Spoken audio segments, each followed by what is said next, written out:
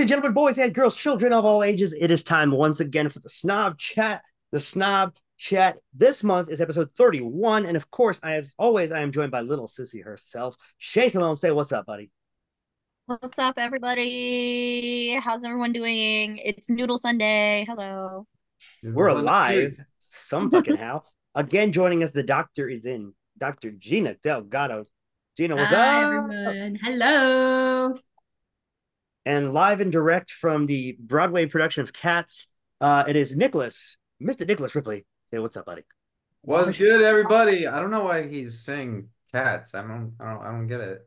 Mm-hmm. And this month, I have a very special guest, my very good friend, Mr. Aaron Lana. Aaron, what's up, buddy? Hey. Hello, how's everyone doing? Good. Pretty good. Now, I am super excited for this month because we brought Aaron in because Aaron is an expert. He is the expert on all things gigantic and monstrous. We're talking about kaiju, ladies and gentlemen. Aaron, say hello to everybody and tell them about how much you love kaiju. Oh gosh, okay. Hi everyone, I'm Aaron. Um, I met Will through work, so we work together.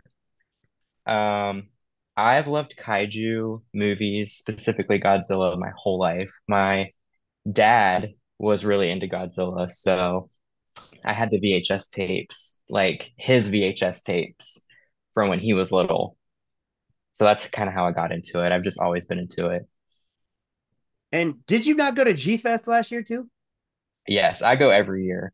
That's like my favorite place on earth. And G Fest is the largest gathering of these kaiju weirdos in the United States and takes place every year in Chicago. I think it's actually the largest in the world, if I'm not mistaken. You would know better than I would, Aaron. You're the one that's there. You would know better than I would.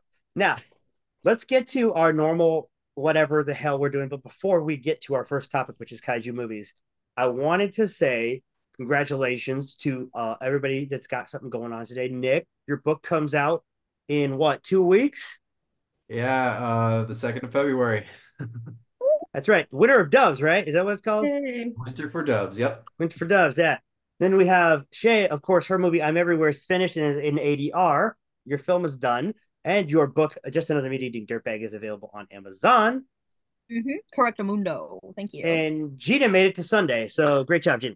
I got published too. I just didn't get published in anything y'all would read.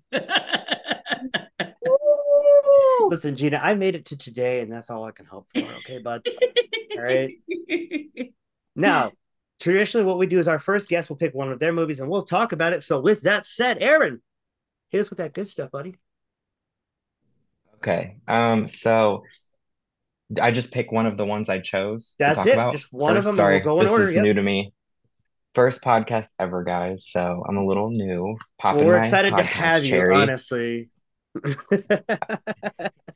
So the first movie I want to talk about that I chose was Destroy All Monsters, which is a Godzilla movie, and it came out in 1968.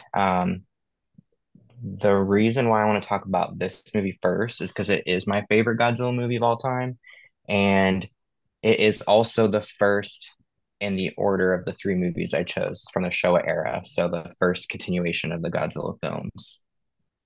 Okay, and what about this movie makes it your favorite? I have to ask. Okay. There's so many things.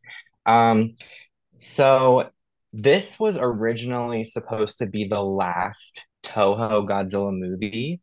It is let me think, one, two, three, four, five. I think it's the ninth in the series. So it was supposed to be the last one because what they did is they brought all of the kaiju in. So Toho, like their original movie was Godzilla, right? 1954. Um, then they did a one-off, which is Varan the Unbelievable, which Varan is a separate kaiju who got his own movie. And they did that with a couple other kaiju, like Mothra had her own movie. Baragon was in Baragon versus Frankenstein. First, and then they brought them all together in this movie. So it's like the original OG Avengers, like Infinity War Endgame type deal for like Toho. So that's why I love it so much because you get to see all the obscure kaiju that like are lesser known from their own movies make their way into like Godzilla, because Godzilla was obviously the most famous of the bunch.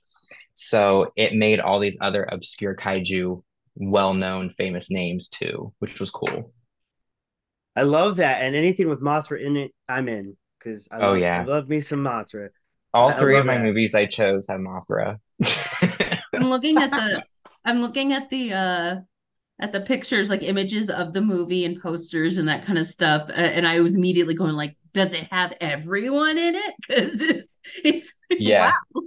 Yeah, it does. Well, obviously not everyone, but like Uh-huh. it has like all the main ones from that time period, which is so cool. Like it's a big deal. And like that movie brought Toho out of like, because they were going in debt um with the movies. They weren't doing as well as they were. And that movie like pulled them out and gave them a resurgence to continue the Godzilla film franchise, which is so cool. Like it's such a cool movie. I love it.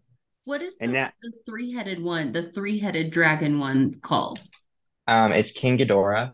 Ah, Yeah. Or sounds Monster my favorite. Zero. Yeah, that's like Godzilla's number one arch nemesis. So and it's cool. this one even has baby Godzilla in it. Yes, yeah, Really? actually, it's so Son of Godzilla came out right before it. So it's the second one with baby Godzilla. Yes. It's like And Love that. goofy. Aaron thinks baby Godzilla's cute. He's quite ugly. Yeah, he is. He's ugly cute though. He's like a pug. Yes, he's like he does look like a pug. So yeah, he is like super ugly cute. It's kind of funny actually. I love see, this is why I wanted you to be here because I would not have known jack nor shit about what you just said. I would not have known any of that. And you just filled in all those gaps perfectly to tell us that like this movie basically saved this entire franchise. Yeah, yeah, it did, which is so This is cool. the Iron Man of Godzilla movies. Yeah, yeah, I love that. That's so cool. And see, that's the thing that I think is so interesting because during the 50s and 60s there was this huge boom, and this is the ninth film in 10 years. So I mean, you could talk about superhero fatigue now, but obviously the Japanese were having big monster fatigue in the yeah, mid 60s. yeah. And like even when like almost every single year has a Godzilla movie that released. But even in between, they had their own like one-offs without Godzilla in them, but like under the same name, same like um movie structure, I guess. Like I'm trying to think of the word, like the same Yeah, kind of like recipe yeah, the as the same other themes. ones. Yeah. Yeah. Mhm. So like I mean, really, ever since the first Godzilla, there was another kaiju movie every single year, even not from Toho. Like other companies tried to capitalize on like the success of Godzilla too. Well, it's funny. Our timing on this is perfect because I think I was just reading something where the Korean version of Godzilla is getting released this year, even though it's been lost for like 40 years. Oh, really? See, I didn't know that. Is it the So volcano kaiju movie that's coming out? no, it's from the like 50s or 60s, and it's like it's got this. Its name is like Garikaranan or something like that, and it was a Mm. My Korean, coworker went basically, to see it. yeah, it was like a Korean version of Godzilla, Mhm. and it was their response to it. I think it was North Korean funded, and that's why it never got released. But Oh, that's interesting. I'll have to check that out. it just came out. I forgot to tell you about it, but that was going to be the thing I sprung on you here because I was like, I know he doesn't know. I know he knows everything, but not everything. Yeah, I did not, definitely did not know that. No, it just came out, and I Godzilla know minus that. one. No, that's the new one. We'll talk about that later. We'll get there, Yeah, Gina. we love that one. Don't you worry. We'll get there. Thank you for that first pick. That was a great freaking pick, and I've actually seen this movie. And Destroy All Monsters is one of those movies that's so iconic at this point because it brings together everybody doing their own thing. And then you've got Yeah. your Ghidorah, you've got your Mothra. Is it Rodan in this one also? Yeah, so it's King Ghidorah is the enemy, right? And like this, I guess the story of it, let me go through real quick. So this alien race tends to take over Earth, um, and they want to like invade us and take us over and all that stuff. So what they do is it's set in the future. So it's actually set in the year 2000, even though the movie came out in 1968. It's actually set in the year 2000. But like all the monsters have been captured and they're collected and put onto Monster Island, where the humans like us like keep them in like captivity. It's like a little zoo, like so that they don't kill us all essentially. So they're like Earth's monsters. They're not like good guys, but they're like also not against us because they're like in captivity. Well, they brainwash and take control of all the monsters and release them from Monster Island. So all the monsters are like destroying the major cities around the Earth. And then the Keloqs, the alien people, are like, um, you know, hey, we're gonna kill all of you guys with all these monsters if you don't give us Earth. And then we free the monsters' mind control. So then they fight back, and then they send King Ghidorah on us. But obviously, all the monsters, our monsters, Earth's monsters, band together to defeat Ghidorah together. So yeah, Including it has King Ghidorah, Godzilla, Minya, baby Godzilla, Anguirus, Mothra, Kumonga, which is the giant spider from Son of Godzilla, Baragon, Manda, Varan, Gorosaurus, which is like one of my all-time favorites, and then I think did I say Rodan? Rodan's in it too. You did, yes. Our bird lord Rodan Yes. is the bird lord. Our big 3D. pteranodon. Yes, and Gyrus is like a Spikosaurus. Yeah, Can you he's- rank? Can you rank your favorite, your top 3 monsters from this movie? From this movie or like Yeah. all time? From This movie? From this Okay, movie. okay. So it would be Gorosaurus. Then it would be Manda, which is the like sea serpent, dragon looking one. And then my third one, oh gosh, Baragon, which is like, he looks like a dog. He's not in the movie very much because, fun fact, actually, the suit was damaged from Frankenstein versus Baragon. Frankenstein conquers the world.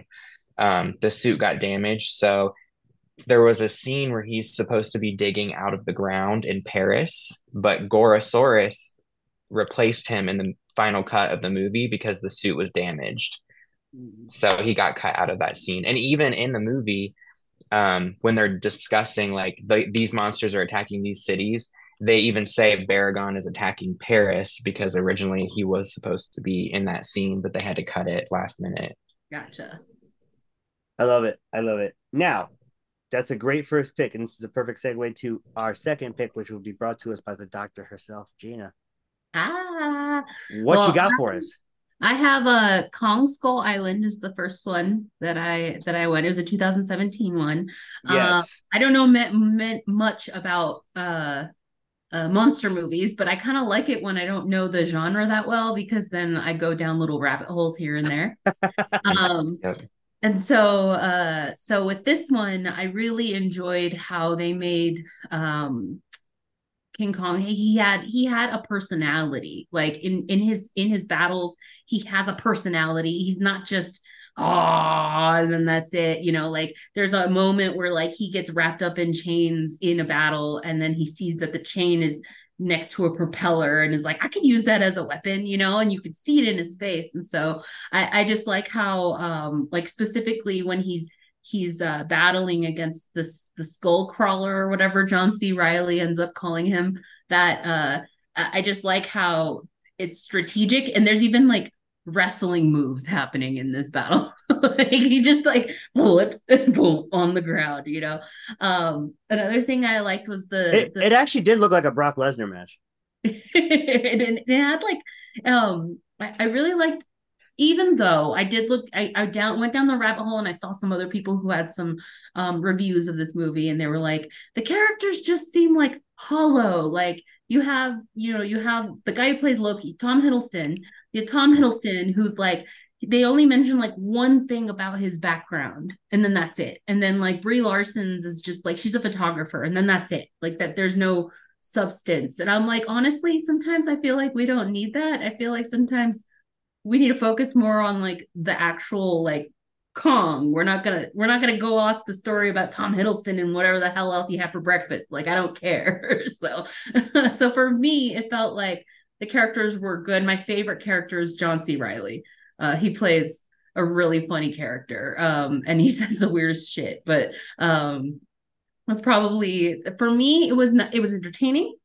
To me, it had all the little, I'm very easily entertained. Okay. You can't, Like you can give me Barney and I'll be entertained. So for me, She likes I pretty adore lights and big monsters. So yeah, you know, it was fun. and I Flashing actually lights. like the color. I like the color schemes they used in this film. There's a lot more oranges and Yep. greens and like I don't know why, but like I felt the color palette was good. So what's funny about this is one of the biggest concerns I had about this movie was that Jordan Vogt Roberts, the director, all the movies he'd done before this were like these tiny little movies, like these small little things that you wouldn't think would institute. I need to make a giant kaiju movie. Kings of Summer, Successful Alcoholics. Nothing and a bunch of TV shows. Nothing in his filmography said I should be the one to direct this giant ass movie about a big old gorilla. Yeah, but he did it, and he did a great job. And I like that you mentioned the cinematography because Larry Fong, the director of photography, is actually a genius. He was a cinematographer on Watchmen. Oh, okay. And also on Damsel, which is a lesser known film, but Watchmen's a beautiful film, and so is this film. Even if the characters, and you must have read my review, are a little bit hollow, it doesn't really matter because Kong's a badass motherfucker, and we don't care. Mm-hmm. We don't care. He's just body slamming dudes and making sure to take care of business. And honestly, I love this movie. Shay, Nick, Aaron, what do you guys think of this movie? It's been a while since I've seen Kong Skull Island, but I remember loving the crap out of it. Like it was a joyride for me. I actually haven't seen it yet, but Gina, on your note about the wrestling moves, so we were going down the Godzilla rabbit hole last night, me and Landon, and we were just watching some of the fights. And there's that one iconic scene. Aaron, you got to help me out. I don't know which Godzilla movie it was or what Godzilla property or whatever, but it's the one where Godzilla literally uses his tail to have himself like glide across the ground, and then uses his feet to like kick and smash into like some other monster, and it's like the funniest thing ever. But I'm like, it's literally, that's one of the most like one of the greatest things I've seen on the internet in a while is like literally kaiju monsters and stuff are kind of, they're kind of like wrestlers. It's Yeah. like basically like I think it could go vice versa, because when you say also like they gave Kong personality, I think that adds a lot more to it when the kaiju do have like some sort of personality. And I think that's what's really interesting and really captivating about stuff, especially like Godzilla, because I'm super new to it, but I found that every single Godzilla or iteration of Godzilla has a different personality. Yeah. Which I'm gonna get into later. But yeah. Well, I'm sure we'll get into it a lot sooner than you think. I'm certain about that. Gina, that's a great first pick. I like that you chose a newer movie because Aaron chose a little bit of an older movie. So it's a good dichotomy, a good juxtaposition between the two films. And I love that you chose a King Kong movie because now Aaron didn't have to pick one. He said that to me yesterday, and I laughed my ass off. Yeah. Like, I love Kong. I'm not gonna lie, but like definitely I'm a Godzilla stan first. So I like listen, and since they have such a big rivalry, like since I love Godzilla so much, I like low-key have to hate Kong kind of. Right. Even though I secretly love him too. listen, the best movie he ever made is 80 years old. So I have so much I can say about Kong Skull Island. Honestly, 2017, like I love that movie for so many different reasons. Like so the 2004 was it Peter Jackson King Kong movie? Yep. I loved that one so much. But that one is kind of like a reskin of the original. Yeah. And I expected this to be a third reskin in a way, and it wasn't, which I thought was so refreshing. Like it was just its own take. Like it had absolutely nothing to do with the original Kong lore. And I love the cinematography is my favorite thing about the movie. Like the colors, the themes, like it's set in the 70s. So like it has that older vibe. Most of the characters are like, military men. So you're kind of like following.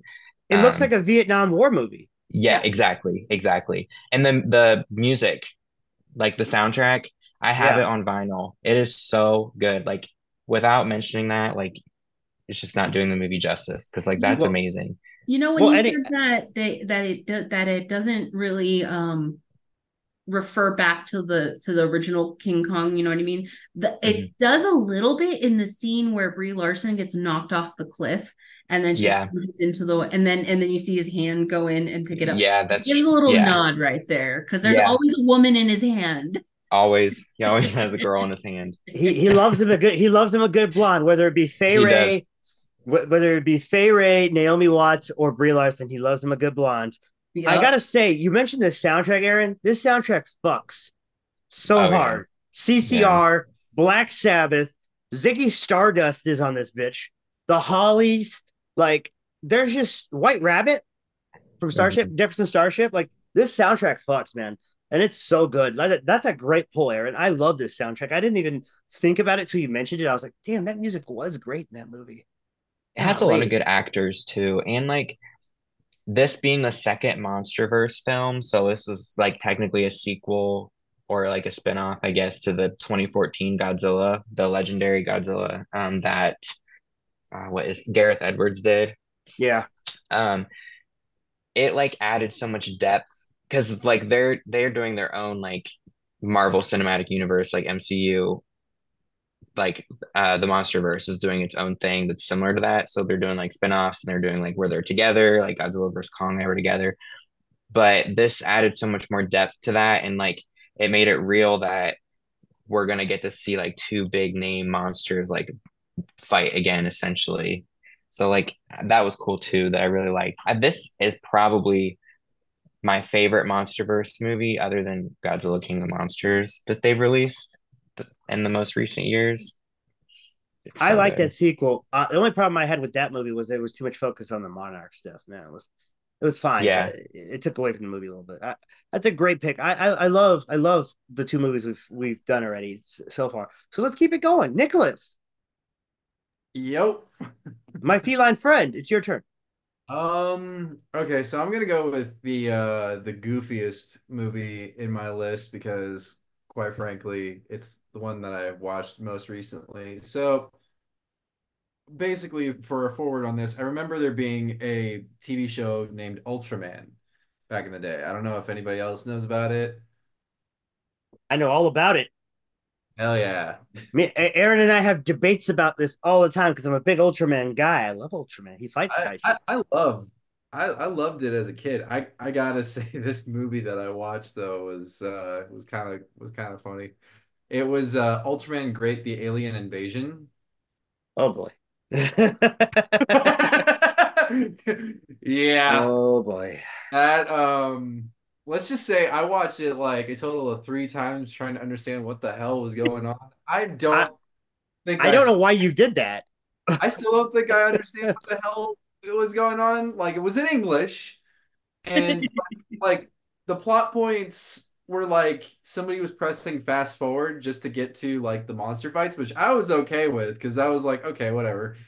Here to see like big monsters, face Ultraman or whatever. But it was just if you asked me what that movie was about, I couldn't tell you, but it was such B cheese that it was enjoyable for that reason. Like I tried watching it with my partner and like they were literally like, what the hell are we watching? Listen, I know Shannon was just as confused as you were.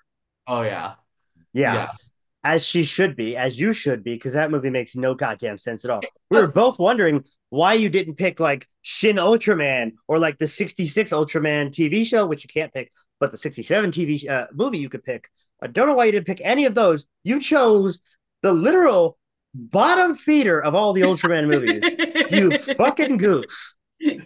I saw like a list of movies and I was like, Ultraman the Alien Invasion. That sounds like it's gonna have a lot of monsters in it. And it did, but can't tell you what the hell the story was, but hey, it was fun. Listen, the story of this movie is the same as every Ultraman movie. Ultraman find villain, Ultraman beat villain up, Ultraman win. Yeah. Yay, Japan. That is the story of all Ultraman movies. With Australia, though. Weirdly. Yes. Yes. It's giving me such Power Ranger vibes. I love it. We'll get to that. It looks like Power Rangers in a lot of ways, but like if you actually like look at what little plot there really is, like people are dying and like getting shot, and I'm like sorry, I'm the laughing. female character says shit, and I'm like, who is this for? Not for like what? I don't. Okay. It doesn't have to make sense. It just has to have a giant man robot beating up other monsters. That Yeah. is the point of Ultraman. That is, I that's what I signed up for, and man, I got a lot of it because there's a lot of monster fights in this. Like every 2 seconds, it's great. Like It's literally the Royal Rumble of giant monsters versus Ultraman. He comes in at number one in the Royal Rumble, yeah, and he has to fight all the monsters and throw them over the top rope. pretty much. It Yeah. was like literally just line after line. I was like, oh my God, like I don't know what the hell's going on, but okay, like they spent a lot in like the effects for like the explosions and stuff. So hey, good on them. Listen. This okay. Vehicles all So look like toys. It's awesome. I'm gonna tell you a story. I was at Fantastic Fest in 2018, right? And Mhm. I'm there, and they're doing a screening of 1967's Ultraman because that's what that festival does. They do horror, they do sci-fi, they do weird kaiju movies, and that's what the festival's about.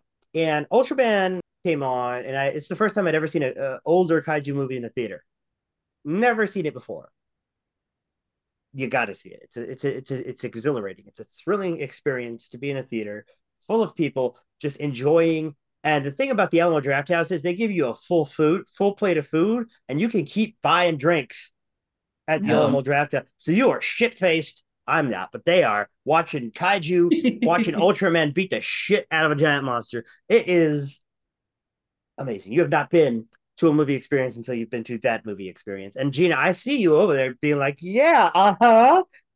Yes, because I freaking love it. That's my favorite thing to do. But you know if you start drinking, your ass will be asleep before the first intermission, bro. Oh shush. Okay, I'm dry until March, so I'm dry Gina until March.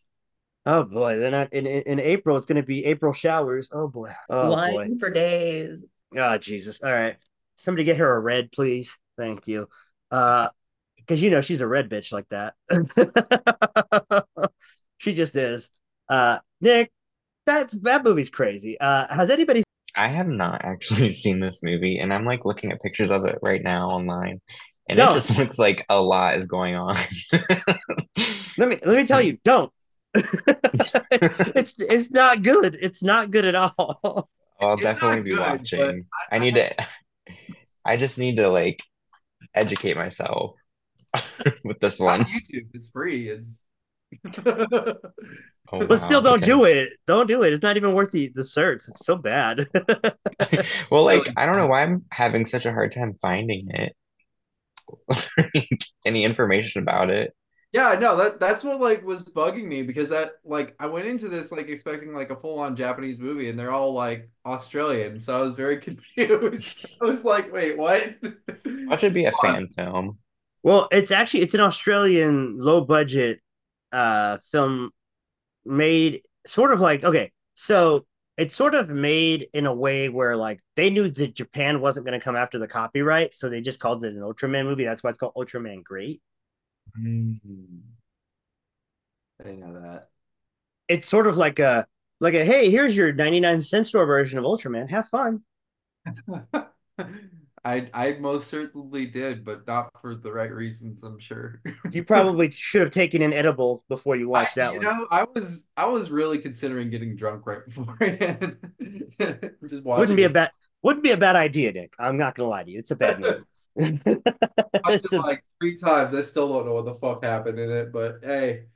it's an easy watch. It's only 95 minutes, so it's an easy watch. Yeah, I know. Like, and it literally has like no little to no plot. So it's literally just like monsters facing Ultraman. That is the plot. But Listen, that's all they need, man. Like, think about it. The two biggest things that come out of Japan in the 90s were anime and professional wrestling. And kaiju's a mixture of both. yeah, no, 100%. Do you know what I mean? As a And kid, that's I would probably watch this movie just over and over and over and over again, just because of the monsters. Hmm. yeah, pretty much. Yeah, that's what I did. So my local video store in Los Angeles, where I grew up, it was owned by a Japanese couple. So they had all the anime movies. and all of the Miyazaki stuff before it came to the US. So I used to watch a lot of like the Ultraman and a lot of the Miyazaki films before they had the English dub. Hipster. First of all, yes. Second of all, shut up, Gina. Third of all, yes, also true. No, but when you're in LA, it's a lot different. You know what I mean? Because you have a lot more distro coming through, distribution coming through, and people could just do stuff. But that was also so that video store also had two arcade cabinets, Street Fighter 2 and Mortal Kombat 2, so you could play both. Nice. My brother didn't play either against me because I'll fuck him up, all the way up. But fuck that kid. Anyway, great pick, Nick. That movie looks awful, and it is. I've seen it. Yeah. It is awful. Shay, you'd love it. It's absolute shit. I love movies, you know me. I know you like really bad movies. Like I love you for this. And yes, like they're the perfect thing to get drunk to. Absolutely. Yes, you and Landon would just be shit faced watching Ultraman beat people up. It's awesome. Yeah. We'd have That's totally what we should do, by the way. We should just have a watch party where we just watch. I'm so fucking down. You know the Discord has that option, right? That's true. Let's get on Discord. Do it. So if you're not in our Discord, everybody listening to this, you should join the Discord. The link is in the description, and you can join the watch party. We'll watch something dumb, and you guys can drink a whole bunch of drinks. Let's go. In March. I don't care when you do it. You do it whatever the hell you want to do. I don't care. Honestly. Shay, what is your first pick? So my first pickaroo is going to be a subversive kaiju inspired kaiju comedy 2016 American movie called Colossal, directed by Nacho Vigalondo. Nacho Vigalondo. Time for you and Aaron to argue. Why is it a kaiju movie? Go. Because it has big monsters in it that fight. Aaron? Okay, I don't personally love this movie. I mean, I think I'm sure it's a good movie, but like when I want to watch a kaiju movie, this is not one that comes to mind. I don't know why. I'm just not a big fan. It's a kaiju movie without being a kaiju movie. I think it's a movie with the kaiju involved, and I think it has certain satirisms and certain like commentary on kaiju film. And I think it has a really it has a love for kaiju and kaiju film. But it's not exactly about big monsters. It's about big monsters, but it's also about maybe the monsters basically. Okay, so here's what it's about if anyone hasn't seen it yet. So first of all, amazing cast. You have Anne Hathaway and Jason Sudeikis going head to head. And they're both people who basically they're casual alcoholics, right? Anne Hathaway's character is out of work, so she has to go back to her hometown. She's kind of separated from her life and her lifestyle. And it's like she's just kind of going through the motions of it while also dealing with alcoholism, but also not dealing with it at all. And she's just kind of on her own, starting over. And in the midst of that, she ends up reconnecting with her old friend group who kind of rope her in to these same behaviors, drinking and partying and just being reckless and all this different stuff. And then they come across their old childhood playground lot, just this little dirt lot where they used to play. And through that, they begin to realize, they begin to figure out that whoever steps into the lot creates a kaiju monster on the other side of the world. And wherever they go or whatever they do, the kaiju monster does the exact same thing. So basically, they're puppeting these kaiju monsters, but the whole thing is having a very real world effect. And that's kind of what it's about. And kind of the relationships that we harbor and how those can affect us, but also how maybe we can change our actions in order to, not create mass reckless destruction. It's an existential kaiju movie.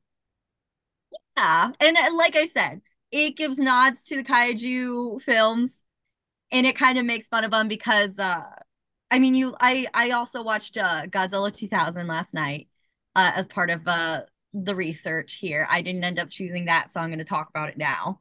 I did a last minute switcheroo, but at the end of Godzilla 2000, I don't think it's really spoiling anything. It's a Godzilla movie. Um, Godzilla goes up against Alien Godzilla, which is awesome.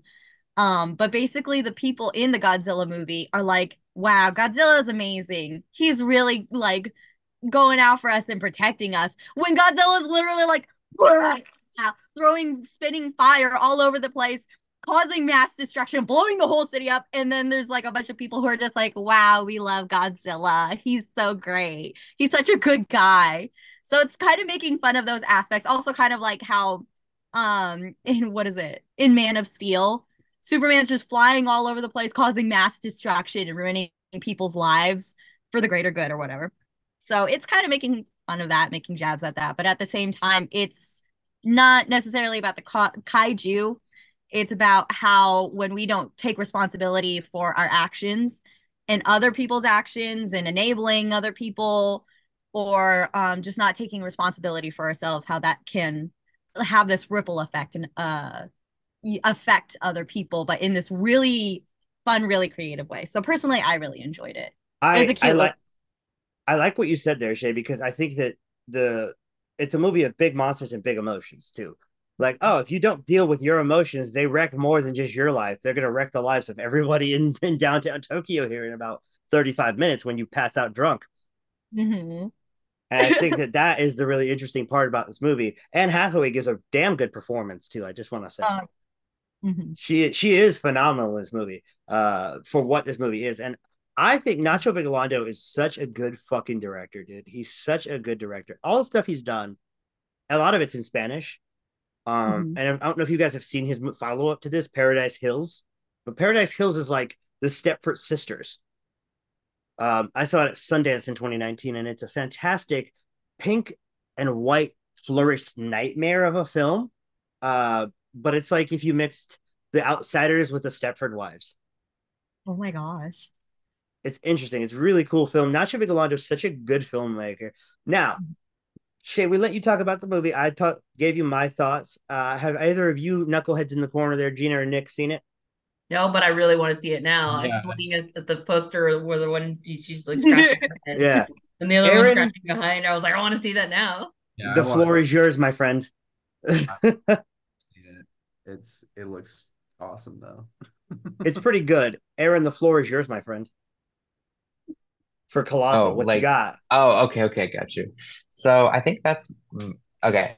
It's very good in the sense of like I want to watch like a feel good movie or like I like a chick flick in a sense, if that makes sense. But like when I want to watch a monster movie, I want to watch like them having like their own personalities and like just like destroying the city and like there's another one fighting it or whatever, or we're trying to stop it. Um, but like this is almost like they're I don't know, it's just different. It's hard to explain my feelings on it just because I don't really view it as like a traditional kaiju movie. But like that's also what makes it good. And it also makes it very like easy for people who are not really into monster movies also kind of enjoy monsters in a movie, if that I think makes you nailed sense. that. No, I think you totally nailed that. I think it's a good monster movie 101 film for people who don't know anything about monster movies to watch it and to get themselves familiarized with the destruction of an entire city due to Anne Hathaway's alcoholism. I I feel think that. it's uh, oh, we know you do, Shay. Miss Bartender Shay. We Anne know. Hathaway is one of my favorite actresses though, and I love her in this movie too. She's just She's so great. like she is relatable, and it's definitely not like straight up a monster movie. It's more, I'd say, like an oddball Dark comedy. quirk comedy. Yeah, Um, I agree. that vehicle or with that mechanism, um, as a device in order to kind of like play up this story and add these big crazy elements, and then you kind of are like trying to figure out like what the mystery is behind that whole vehicle and all of that. But at the same time, like you just have these really interesting, really charismatic characters, like even Jason Sudeikis, who ends up being, you know, like one of those guys that we all know who is not a good influence, but is just like drags along. And he's the guy who never left his high school. Like his glory days were high school. Me and Gina know many of those guys, and we hate most of them. All of them. Yeah. Mm-hmm. Yeah. Exactly. And I was just discussing this the other day actually with everybody at my job. I was like, a lot of the people from our hometown don't live there anymore, but the ones who are there are stuck there and they're never going to leave. Mm-hmm. Am I wrong here, Gina? Let's just say that never going to leave is an understatement. They are literally stuck. Thank you. Yes, they are stuck, and so we know this Jason Sudeikis character very well. They get drunk at O'Leary's until 3 a.m., hit their wives, and then go back to their shitty job that they hate in Laughlin. That's just the way it works. And we made it out. We made it out. We made it out. Hey, we out. Let's go. Yep. We're in our 30s and we don't live there. Yep. Hell, I don't live anywhere near there. Nope. Hell yeah, I'm happy about that. But honestly, I love Colossal. I'm glad that we got a little bit of a dissenting opinion there on Colossal because it's a good movie.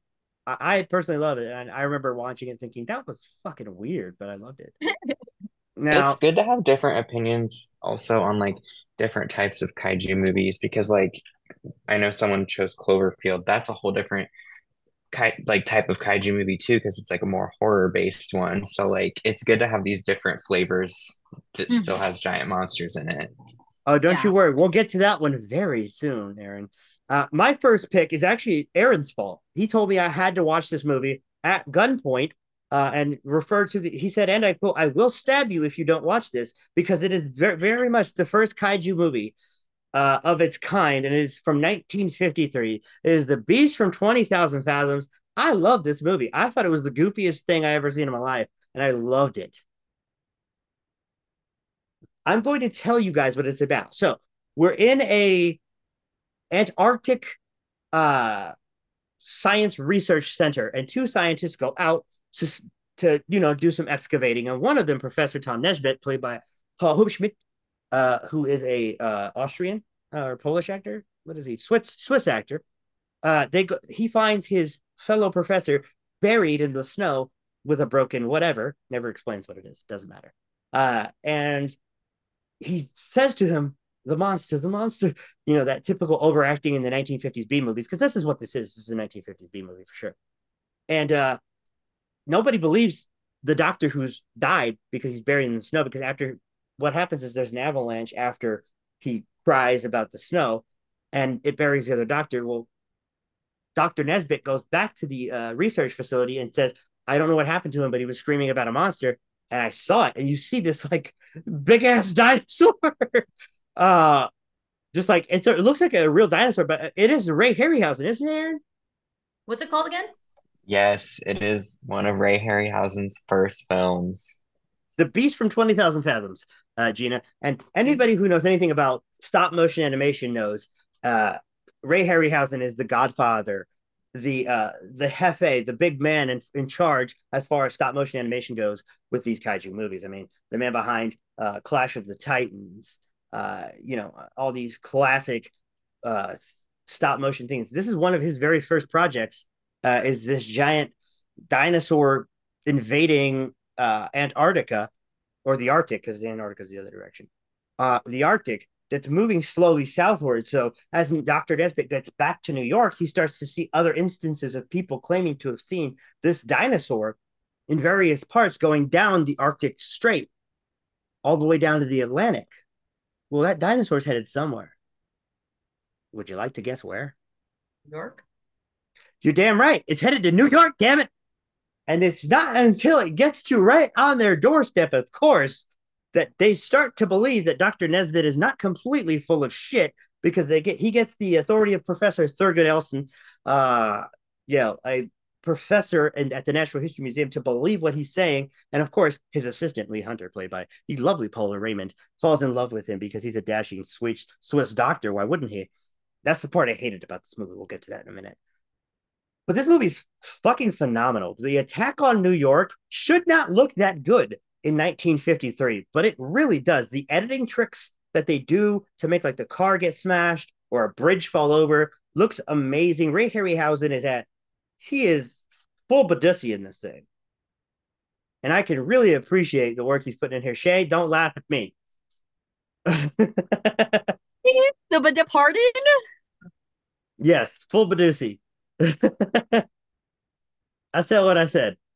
This movie is incredibly fun, and that's all I really want out of a monster movie. Is it for it to be really fucking fun, and it is, and it's a great movie, and I enjoyed it. So thank you, Aaron, for making me watch this at Knife Point. I think, if I'm not mistaken, this is Ray Harryhausen's like first film that he worked on by himself. Because he worked on King Kong, I know that in 1933, but I think this is his first like solo film where he like did all the claymation and all that for it, if I'm not mistaken. But You might be right because I know he did some stuff on like Earth versus the Flying Saucers and stuff, and he also I mhm. think he worked on Mighty Joe Young, but I don't think he did that by himself either. Yeah, I think he was a co whatever on Mighty Joe Young as well. Yeah, But yeah. I think this is his first like solo film, and then it like kind of went into like Sinbad and all that It after. came from beneath the sea, all the shitty B movies that you'd Ooh, see. I love that one. That one's so good. That's why I brought it up. I was like, that's one of the good ones right there. But this movie's crazy. What do you think, Aaron? I mean, you made me see it at Knife Point, so obviously you love this movie. I do. This is like a newer one I discovered. Like, so you can only watch, like, okay, I'm 26 years old. You can only watch all the Godzilla movies so many times before you like have to branch out into like watching the other stuff, you know? So this was one that I kind of discovered more recently because it this movie and King Kong both inspired Godzilla in the 1950s. So like it's Godzilla is basically a reskin of this movie. This is the original Godzilla. It came out before Godzilla. So that's like why I think it's important for every like person that loves and knows kaiju for them to watch it. So you can see like, oh, okay, so that's where this came from. That's why they did this, and this is what started it all. It's just a cool like historic kaiju movie for me. I don't like love it to the point where I'm just gonna watch it on like a Friday night when I'm bored, but I love it enough for the historical reasons. You don't understand, Aaron. And If it's I cool. drank, I would watch this movie all the time because it is a perfect drunk ass movie. It's Yeah, so it's good. definitely all over the place. It's just like it's insanity. Like, why are you going down in that diving bell, Professor? You don't have to do that. Like, it's so dumb. Like, I love it. Like, it's so stupid, and I love it. Have obviously you guys have not seen this movie. I have not. I've been wanting to ask you where I could stream it. You can't. You have to buy it on Amazon Prime for $2.99. Okay, 2.99. That's not bad. Okay. It's worth the $3 just to get the laughs at it. It's Yeah, fucking that's hysterical. I But have you it know on what's funny? Blu-ray. I even have there's a colored version of it. nice. I don't know that I would like the colored version. I don't like colorized movies. I feel like if it was meant to be in black and white, it should stay in black and white. You know what I mean? Yeah, it's not as I think the black and white one's better than the colored one. Um, there's a lot of figures for the monster from this that you can buy them in like black and white or in color because they did that. It was like one of the first movies they colorized. I don't. Yeah, no colorization here. But I'll tell you this: um, a lot of monster movies are on Tubi. It's fucking weird. There's like a ton of Godzilla movies and a ton of these other smaller monster movies on Tubi.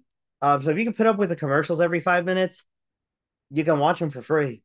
They're just there, chilling, and it's so weird to me that you can just watch these movies that are. And this is the cool thing. There's a lot of really old movies actually of all sorts of varying genres on Tubi. I found some old screwball comedies on there. I won't go into that because that'll be a whole 20-minute wormhole that I'll fall down.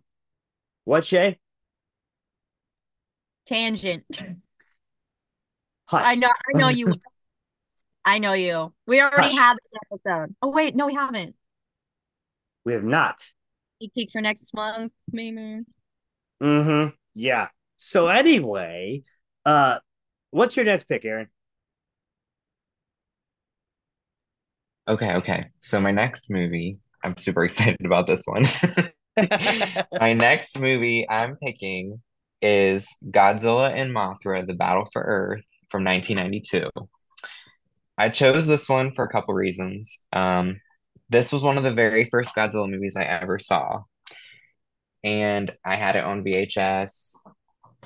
And it's a Heisei Godzilla movie, which so there's the Showa era of Godzilla movies, then it stopped for a while from 1975 to 1984. There was a hiatus, no Godzilla movies. Then they started the Heisei era. Then after the Heisei era was Millennium, and right now we're in the Reiwa era. So there's four total. So I chose one from each of the eras, the first three, and this is the from the Heisei one. So when you like look up the Godzilla designs of the suits, you can kind of tell what era it's from based on like what it looks like because they're all relatively similar within the era. But basically, what the movie's about is an asteroid hits Earth and like basically breaks all hell loose because Mothra's egg, which was underneath the Earth and in like hibernation, gets uncovered by like a tsunami. The asteroid hits a part of the Earth that awakens Batra, which is Mothra's evil twin brother in this movie. I know, it sounds super cheesy, but but I love Batra. Um, and then it also awakes Godzilla from his slumber, like in the Mariana Trench. So all three of them like awaken at the exact same time. The Mothra fairies are trying to keep Mothra's egg safe and on the island.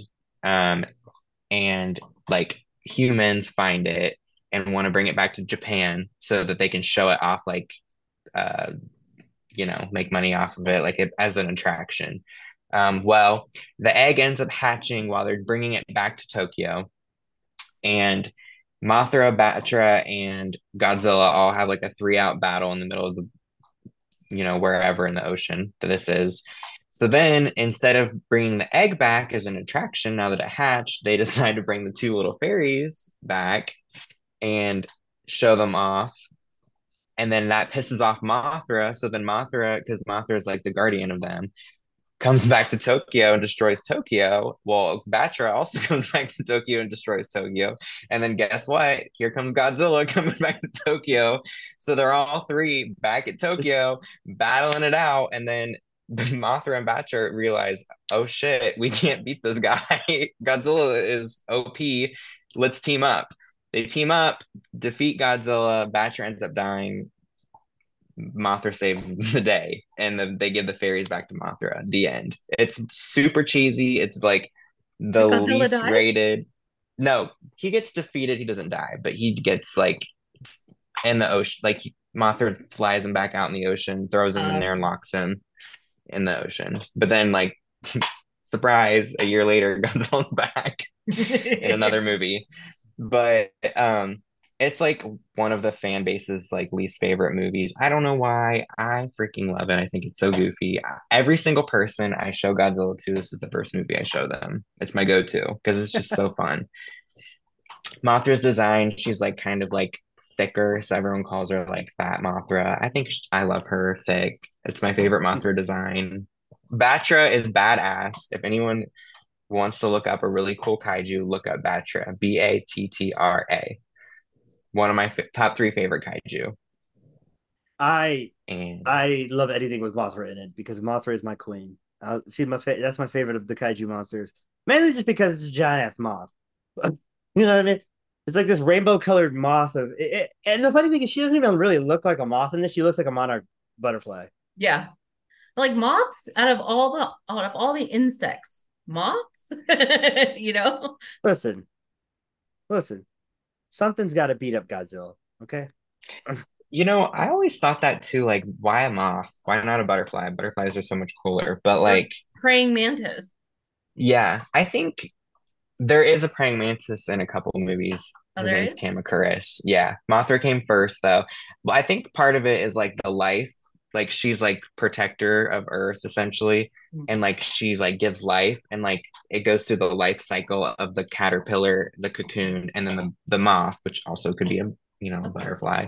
But when you look up moths online, like we're so used to seeing the ugliest, like Right. no good moths. There are some really gorgeous moths out there with like really pretty designs on their wings, and they're like furry and like bigger. And I think that makes a little bit more sense as she's like stronger, like because she's Right. like bigger instead of like this teeny little butterfly. Mhm. That's just my 2 cents. I could be wrong though. No, I also think it has to do with Japanese culture. I believe butterflies never want to they never want to give butterflies a negative connotation. And in this case, Godzilla is seen as this Japanese, figure of adoration. They don't want it getting beat up by a butterfly. A moth seems a bit more of a, you know, easier target. I think that just That has makes something to do with sense. it. I'm not too like deep diving into Japanese culture because it's not mine. But yeah, maybe that's it. Because it feels like a lot of symbolism in Japanese media. You know what I mean? Things mean things, and then they never mean other things because they mean their initial thing. You know, if that makes sense. That's how culture works, I think. Mhm. Yeah, pretty much. Yeah, Where Godzilla came from. Godzilla means quite a few things, especially pertaining to Japanese culture and history. yeah, exactly. I don't know all of it, but I've seen this one actually. This is one of the ones I've actually seen. This movie's crazy. It's so stupid. It's so stupid. The fairies are so dumb. That's why people don't like them. They don't like the stupid fairies. Hey, don't. I'm not going to allow it. No fairy slander. The Cosmos slay, first of all. And they're in every single Mothra movie, and they're just as iconic as Mothra herself. So, like, I love the fairies, but this version of the fairies is a little different, a little Yeah. strange. So I'll give you that. But they're still slay. So I'm not going to allow any fairy slander. This is my Can, show, Aaron. can we all pose for a picture real quick? All right. Continue. Damn you and your social media, Gina. Why don't you send that out to your 40,000 TikTok followers? I might. I might. Send them over to me too. That would be awesome. If you could just send all 40,000 of them to me too, that would be sweet. I would appreciate that very much. Thanks. No, this movie is, yeah, it's fun. It's fun. It's dumb. It's fun. Aaron's right. It's dumb. It's fun. Obviously, Nick, you haven't seen this. Shay, you haven't seen this, right? Nope. I want to You though. know, I want to do a deep dive into all Godzilla things well, because we've got the right guy here. He can tell you all of it. You have to watch this one. Like, you just trust me on this one. Like, this is my like cry, depressed, like make me smile movie. Like literally. Like when I'm depressed, I'm like Godzilla Mothra has to go on. check it out then. That'll definitely be on my list. You might cry and be depressed after watching it, Nick. I don't know. I mean, I might. You never know.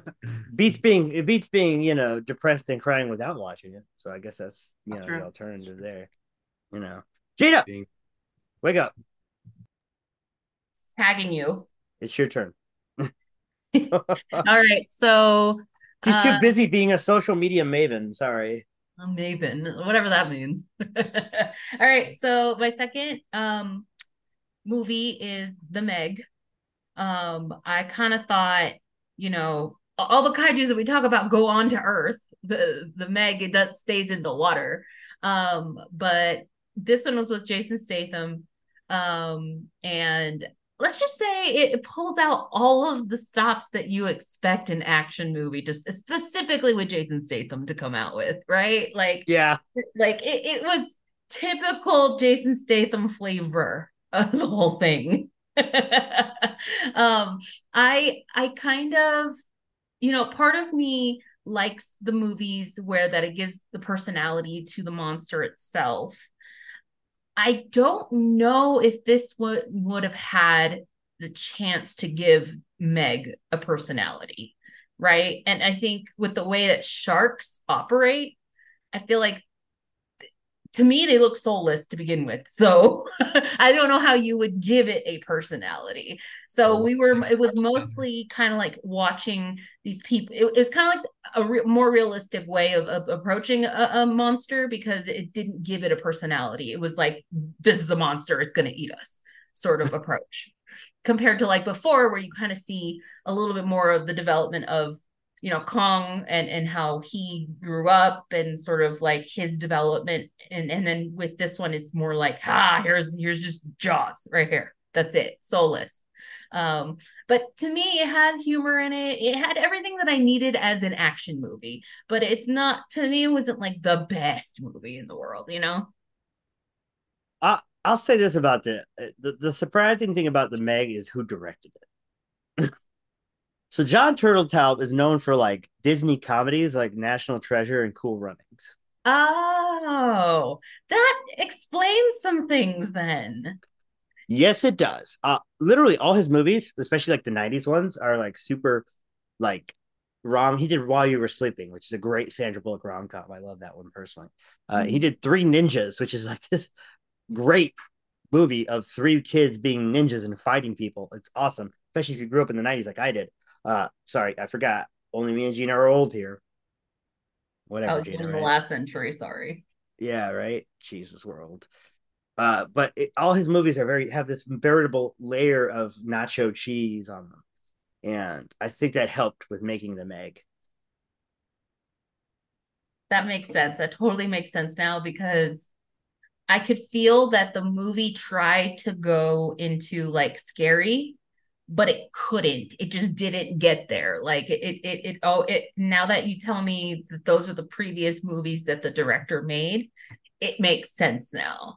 Yeah, yeah, and it's weird because it's there's a fine line between Jason Statham action movie and John Turteltaub comedy, and this sort of just rides that line, all the way down, and it's just this giant fucking shark movie, I and mean, it's even like, what's his face? The guy, what's his name? The guy who plays from The Office. Rainn Wilson. Yeah, even he doesn't really add anything to the, like, there's no adding to the storyline there. Well, it's because they don't give him anything to do because there's nothing to do. Right. He's You know just the what I mean? rich guy who funds whatever the hell's happening. Yeah, exactly. Like they waste a lot. They waste a good cast here. Like there's a good cast here, but the movie's not great. It's fun though. It's stupid. It's stupid fun, and that's all you can really ask of a giant shark movie. You think about Deep Blue Sea. Think about. I see you slaying over there, Aaron, with your hands crossed. I see you. Wait, I just have to say that is one of my favorite movies. I love Deep Blue Sea. Deep Blue Sea has LL Cool J in it, doesn't it? No. Yes, It does. It does. Yep. Sam It Jackson does. gets eaten. And Sam Samuel Jackson. L. Jackson. Yep. Yeah, it's so good. Pick that That one is like, honestly. but then they made like 2, 3, and 4, and none of those are good. Just the first one's the only good one. Technically, it wouldn't have qualified, Gina, because they're regular sized sharks in that movie. Oh, whereas gotcha. the Megalodon is a fucking gigantic ass shark. Right. Okay, that makes sense then. So this one definitely qualified. This is a great pick. The sequel is fucking atrocious, by the way. Yeah, it was. Okay. Wait. We have to get back to this because I do want to talk about the second one. I have a lot to say about the second one. Good. Go and right bad. ahead. Go right ahead. But I want to talk about the first Meg first. So I love this movie for a couple different reasons. I would say it's not like a good movie. It's fun, which I think Will probably agrees with me on that. It does what it's supposed to do and it does it well, I think. But I think like that's as far as you get with this movie. When I go to watch this movie, I'm watching it like I went to the movie theaters expecting it to be bad. So it was better than I thought it was going to be from the start. And I loved that. But I went to see a shark movie, not like a kaiju movie. So like I think it stands better as a shark movie, like a shark action, like think Fast and Furious with a shark. Oh, okay, I yeah. think it does that so much better than I think it does like a giant monster movie. And I like you were kind of saying with it not having like a personality and stuff, like Yeah. it's giving very shark. And I Yeah. like the movie for that, but like as a, just I don't know, it's Wait, interesting. But the the- second one, oh go ahead. no, the megalodon is real, right? Like Yeah, that was a there's prehistoric shark. a prehistoric shark. Okay, gotcha. Yeah. Gotcha. All right. For some Yeah. reason, I thought it wasn't. So Oh Yeah, they're no. like the biggest sea, I think, predator ever, if I'm oh, not mistaken. I wouldn't be surprised if. Oh, I love Shay's little. Anyways, I wouldn't be surprised if those still existed. We don't know everything. No, I'm sure. And I like how they brought that into it, like where they went down so far. Like I liked that because that like gave like realism to it. And it's like, Mhm. ooh, this could actually be a thing. Like Right, that's right. cool. The second one is like it like turned into Sharknado. Like like it was giving it was giving dinosaur movie, it was giving shark movie, it was giving sci-fi B-rated movie, it was giving kaiju movie where it was like fighting the giant squid kraken thing at the end. I was like, wow, this is great, but it, like that means it's bad. Like if Yep. I'm this entertained, this is a bad movie. But I love the second one for that reason, but it's also like I don't like it at the same time. That It's makes sense. objectively a terrible fucking movie. Yeah. The first one is airing on Netflix right now. Yep. So you can watch it. Shay, have you seen the Meg? Nick, have you seen the Meg? I have not seen the Meg. Honestly, other than Jason Statham, because I love that strong bald man with his accent. Uh, What do you know about Jason Statham, mate? Huh? Yeah, I love him Jason in Statham. Crank and Crank 2, High Voltage. Um, and I'm watching the scenes from the Meg right now. And honestly, it seems like a fun movie to watch with your friends, Mhm. toast. But the shark is not big enough for me, dude. I need the shark to be bigger. You want a big. I demand a little bit more largeness from the Meg. So I don't know if it's necessarily my thing, but I love that you went underwater because underwater scary animals. It was a trend for a while on Animal Planet. I don't know if you guys remember the fake documentaries that they were making, and everyone was like, "Oh my God, Megalodon is back." Yeah. The Meg, I think, is an attempt to revive that. But thalassophobia is a very real thing, and I have a huge fear of the ocean. Me too. So, but I'm actually going to talk about that in a little bit. But this would convince me a little bit more. This would nudge me a little bit more to see it, just to have fun, just for the shits and giggles of it. See, Shay's bringing that BSE, that big shark Mhm. energy, to the chat here today, You and know, I can respect that. I can respect that. Nick, what about this movie? I have yet to see it, but Shannon and I have been talking a lot about it because we love sharks. So I won't take any shark slander, Gina. Hey, what? Stark Slender?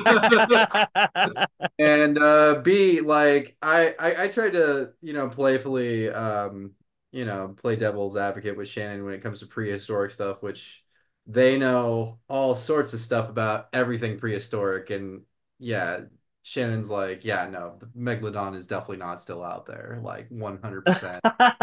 I'm like, but it could They are smarter It than you, Nick. could So be. and she's It like, could no, it's be. not. Has to be. I believe it. It's a mini sort of argument that we often have. I normally just say it to just, you know, And then again, I Nicholas, think Bigfoot exists, so I shouldn't be get under talking. their skin. Just, they are smarter than you. Oh yeah, I love You sharks. know, they're smarter than me too. So you Yeah. know, that ain't saying much though. So, good pick there, Gina. I think The Meg is such a stupid fun movie, and it's a stupid fun movie in a long line of stupid fun shark movies like Sharknado and Piranha and all that other bullshit. Why don't they make an anglerfish movie? That thing's scarier than a shark anyway. oh my God, Bird. Mm-hmm.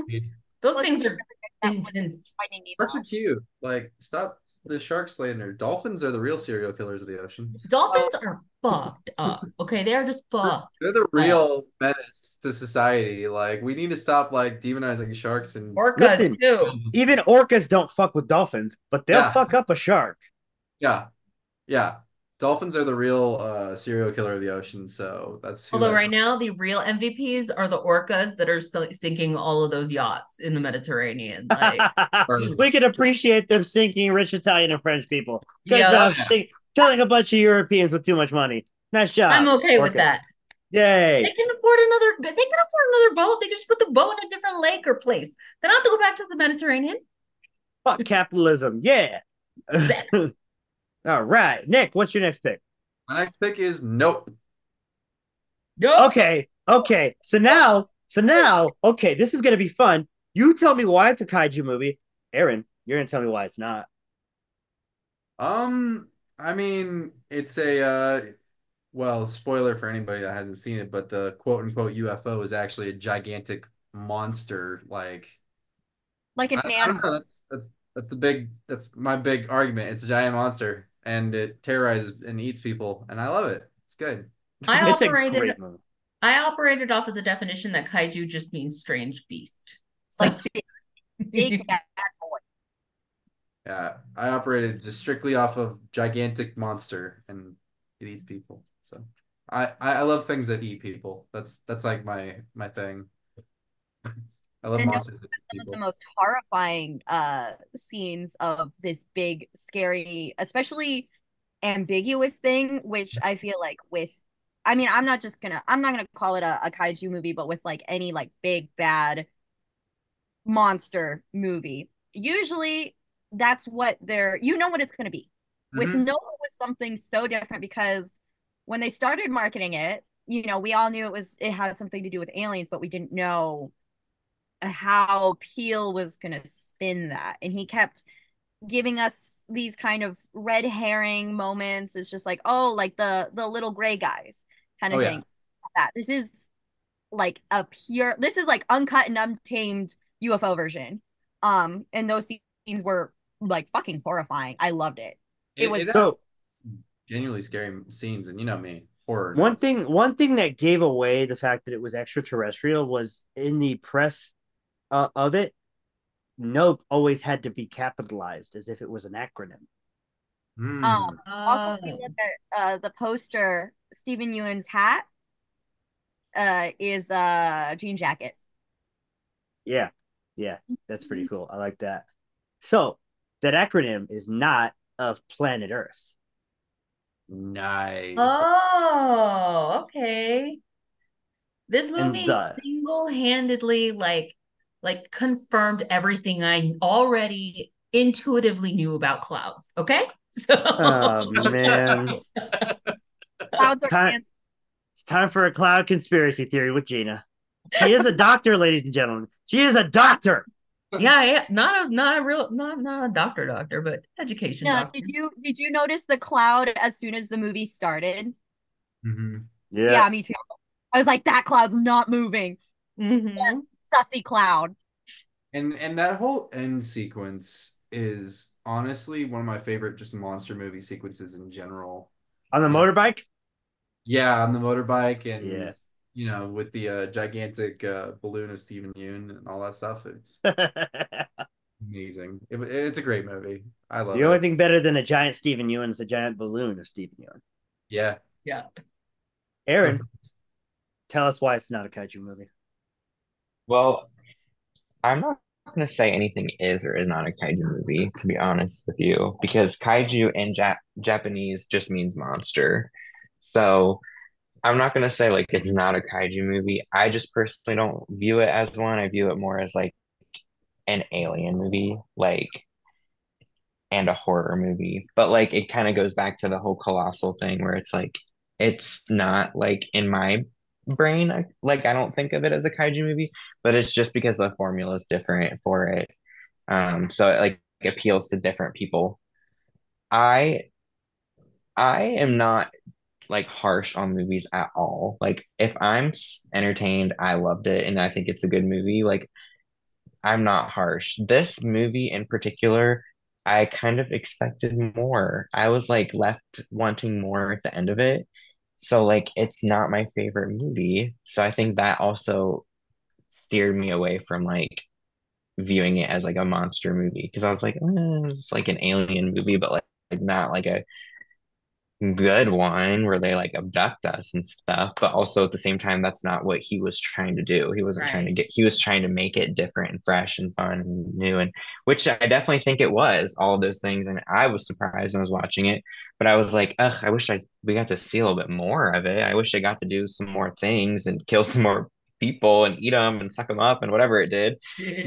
But we didn't get to see that as much as I wanted, and I think I was just like left wanting more. So like that's I'm partially biased with that, I think. But I love like every A24 movie I've seen. Like I think this is a good movie. It just was not what I was expecting. And like I think my expectations were higher. Whereas like the Meg, my expectations were super low. So like I Yeah. liked it more. Does that make sense? No, It makes Yeah. does. totally. It does. It's funny. I'm going to quote somebody here. So the film for you, you were just asking it to give me more. Would that be correct, Eric? Oh yeah, that's correct. Uh-huh. I got you, buddy. hmm I got you, buddy.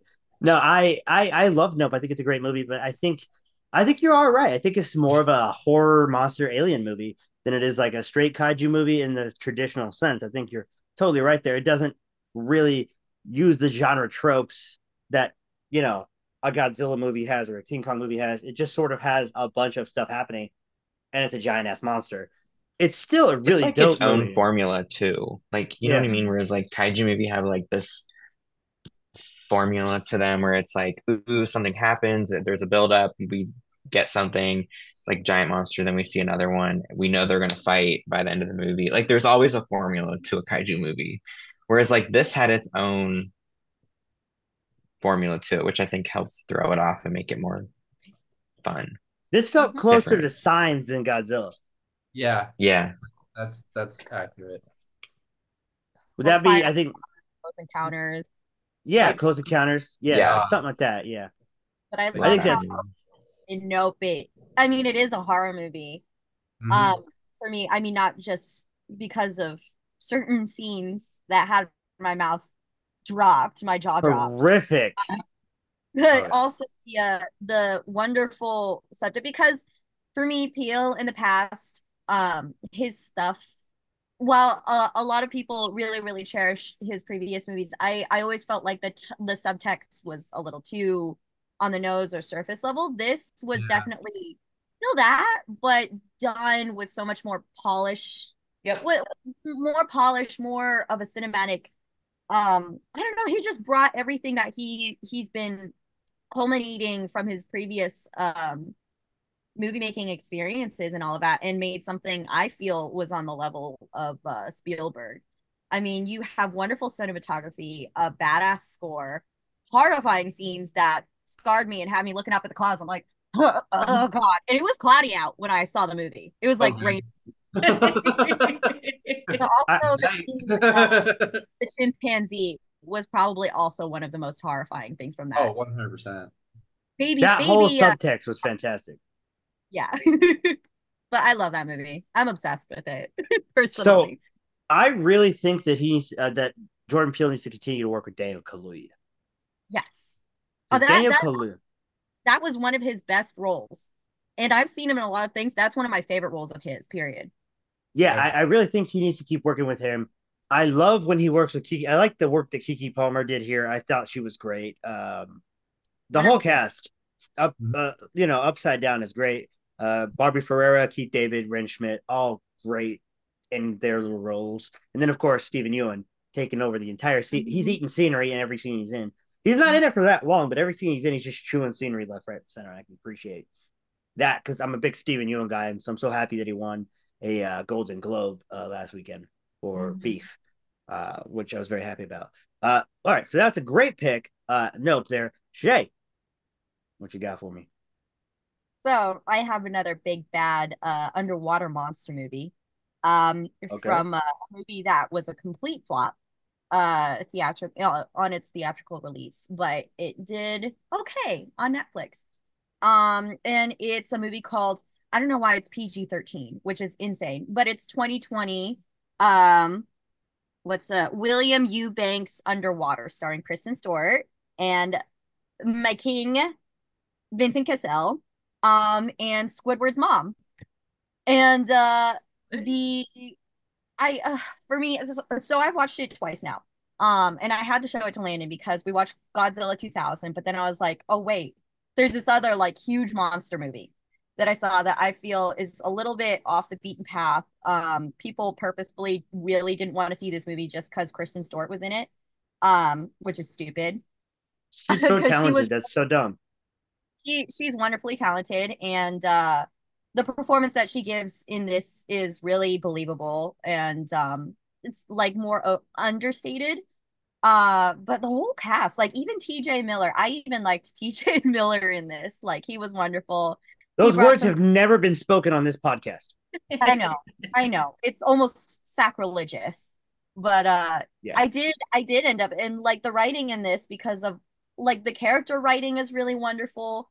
The pacing is really great and the special effects are terrific. And there's some like really serious things going on here. So basically what it's about is it's set in sometime in the near future, and this big company decides to go drilling in the Mariana Trench, um, which is overall just a big no-no. We don't want to do that because you might awaken something. And oopsie poopsie, maybe they did awaken something.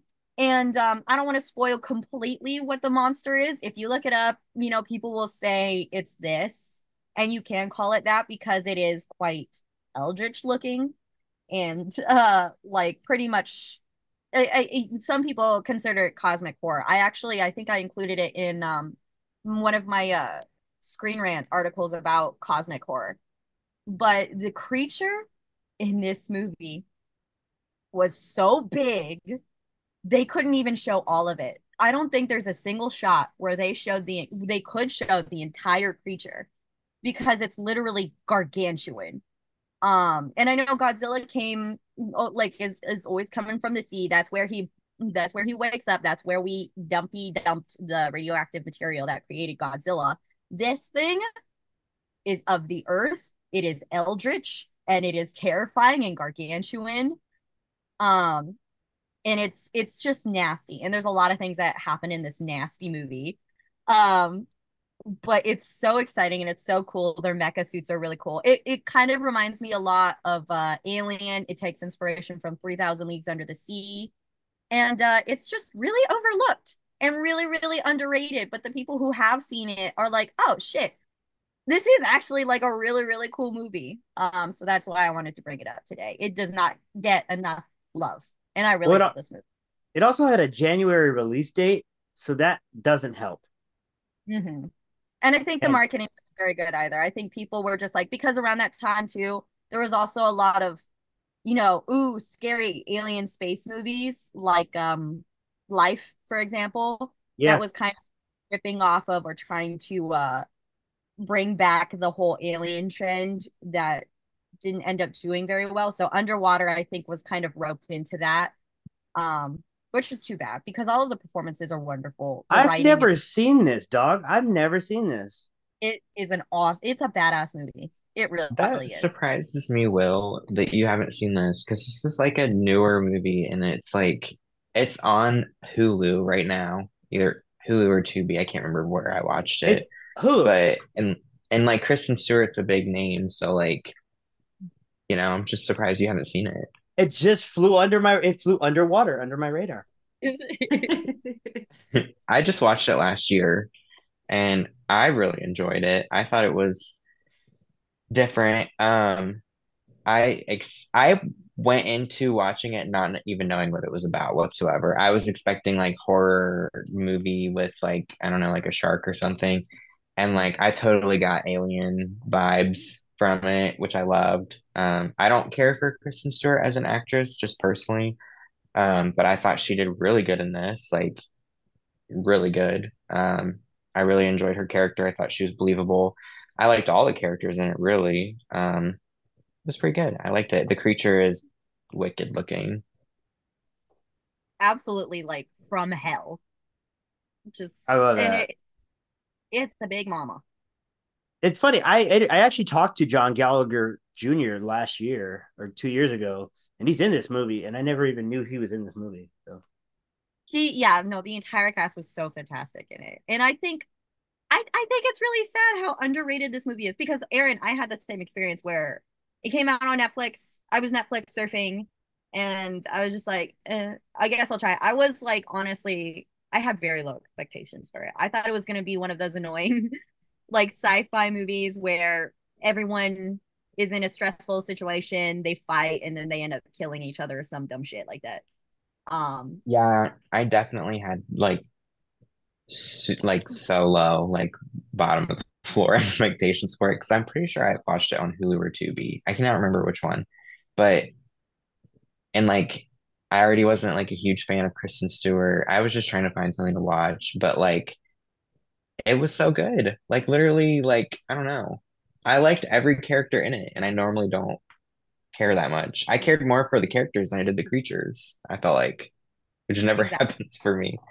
You legitimately feel really scared for them because there's so many moments where it's just like you're forced to be put in their shoes or their underwater mecha suits, which are super cool too because you get Yeah, there's a huge physicality behind it, and you get the sense that even wearing the suit and having to walk around in like one of the deepest parts of the ocean, if not the deepest part, supposedly, is like exhausting. But they're also like fucking running for their lives. They're jumping across like terrain underwater. And just all this crazy stuff happens. What happens to TJ Miller? If you don't like TJ Miller, this movie is also for you. Because TJ Miller, some terrible things happen to we him. don't like T.J. Miller. they. I feel like what they really did is they kept it so secret what like was happening. Like, so you really had no idea until you actually physically saw what was going on that you knew what was going on.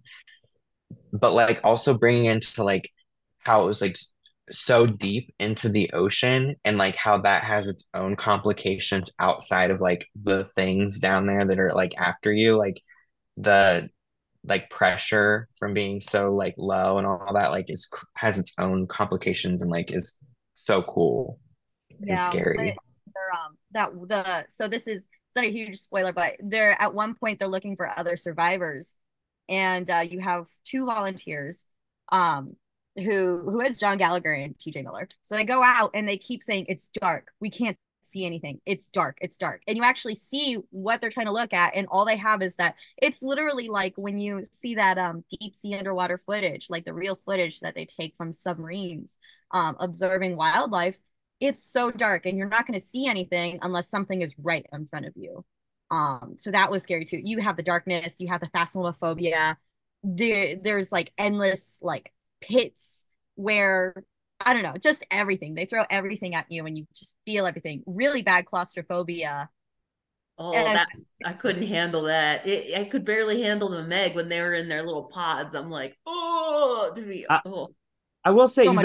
you mentioned the writing shit. I'm not surprised about the writing because the guy who wrote this wrote two other movies that same year, and they were both under low key fantastic scripts. Spontaneous and Love and Monsters were Hmm, both low key very very good films. He also wrote No One Will Save You, which came out last year. I still need to see that one. It's pretty good. It's pretty good. It's on Hulu. Check it out. It's not bad. That's all I I'm on. it was a Hulu original movie. I appreciated Caitlin Dever film. Love Mhm. her. She's great. She's gonna be great as Abby in The Last of Us. We'll see.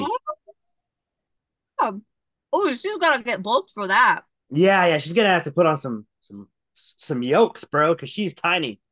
Yeah, okay. But she's a But good yeah, actress, so that'll be fun. I like that. All right, that's a great pick. I've never seen it. So you picked a movie I've never seen. Gina, have you seen this? Nicholas? There you are. Have you seen this film? I have not, but it's been on my list. I've been kind of doing some personal research for my next writing project on a lot of cosmic horror kind of stuff. So it's definitely been one of the movies that is like required watching. So I'm definitely going to get around to it Well, very soon. Shay is right there, so you could just have her do it. help you research it. I've seen pieces of this movie, and that's why I couldn't continue watching it because I just saw Michael was watching it one day, and I was just like sitting down and just I started getting interested in it and realized it was underwater, and I was like, oh no, I can't do this right now. Too much emotional labor for that right now, so I stopped. Really I love intense. that. I was showing it to Landon for the first time last night. I got him to jump at the very first scare. Ooh, okay, okay. Then I'm That is an accomplishment. Yeah, Mm-hmm. yeah. I'm definitely gonna have to check it out now because yeah, Lando gets jumpy. That's a good one. It's hard to make that big man jump. Oh yeah, Well, the puppy scene for It Chapter 2 surprisingly got to him. really. It's Yeah. not a good movie. That's not a great movie. But It's just not. I don't know. I'll watch it again for the spooky monsters. I love it. I love it. My second pick is the exact opposite of that. My second pick is from 1995, and it is Mighty Morphin Power Rangers, baby, baby. Classic. Love it. I am so excited because I, as a kid, growing up, loved the Power Rangers, and they were based on Super Sentai, which is a sort of mech robot kaiju TV show from Japan, where the giant Megazord, which is a giant mech, fights kaiju monsters created by Rita Repulsa, who throws shit at them, and they grow to exorbitant sizes and destroy a city. In the original Super Sentai, it was Tokyo, and in Power Rangers, it's Angel Grove. But in this movie, our heroes are seduced by Ivan Ooze and his mysterious ooze, which causes a zombie-like outbreak of people to listen to only what the cults of personality known as Ivan Ooze has to say. And it leads our Power Rangers, our 5 teenagers from Angel Grove, to try and to have to fight him in order to reclaim the world that they once knew. Also, there's a Red Hot Chili Peppers scene in it. Yes. Mm-hmm. The higher ground scene is like so amazing, and it's so 90s. Oh yeah. Like, it hurts to think about it. This movie is incredible. I love it. It's such a dumbass movie. Oh yeah. And like, it makes no sense that they would go from the Mighty Morphin to the Ninja Rangers. That part of the movie makes absolutely no fucking sense. And it does. I don't care. It I made don't sense care. to me as a child. It made sense to me. It didn't matter what it made sense to anybody else. Listen, this and Mortal Kombat were on replay for most of 95 Yeah. Oh, same. and 96. You guys wouldn't know anything about that because Aaron and Shay are too young to be alive during that time. They were feti. They were not even feti. They were not existent. Oh boy, I'm old. Yes, we are, Gina. Yes, we are.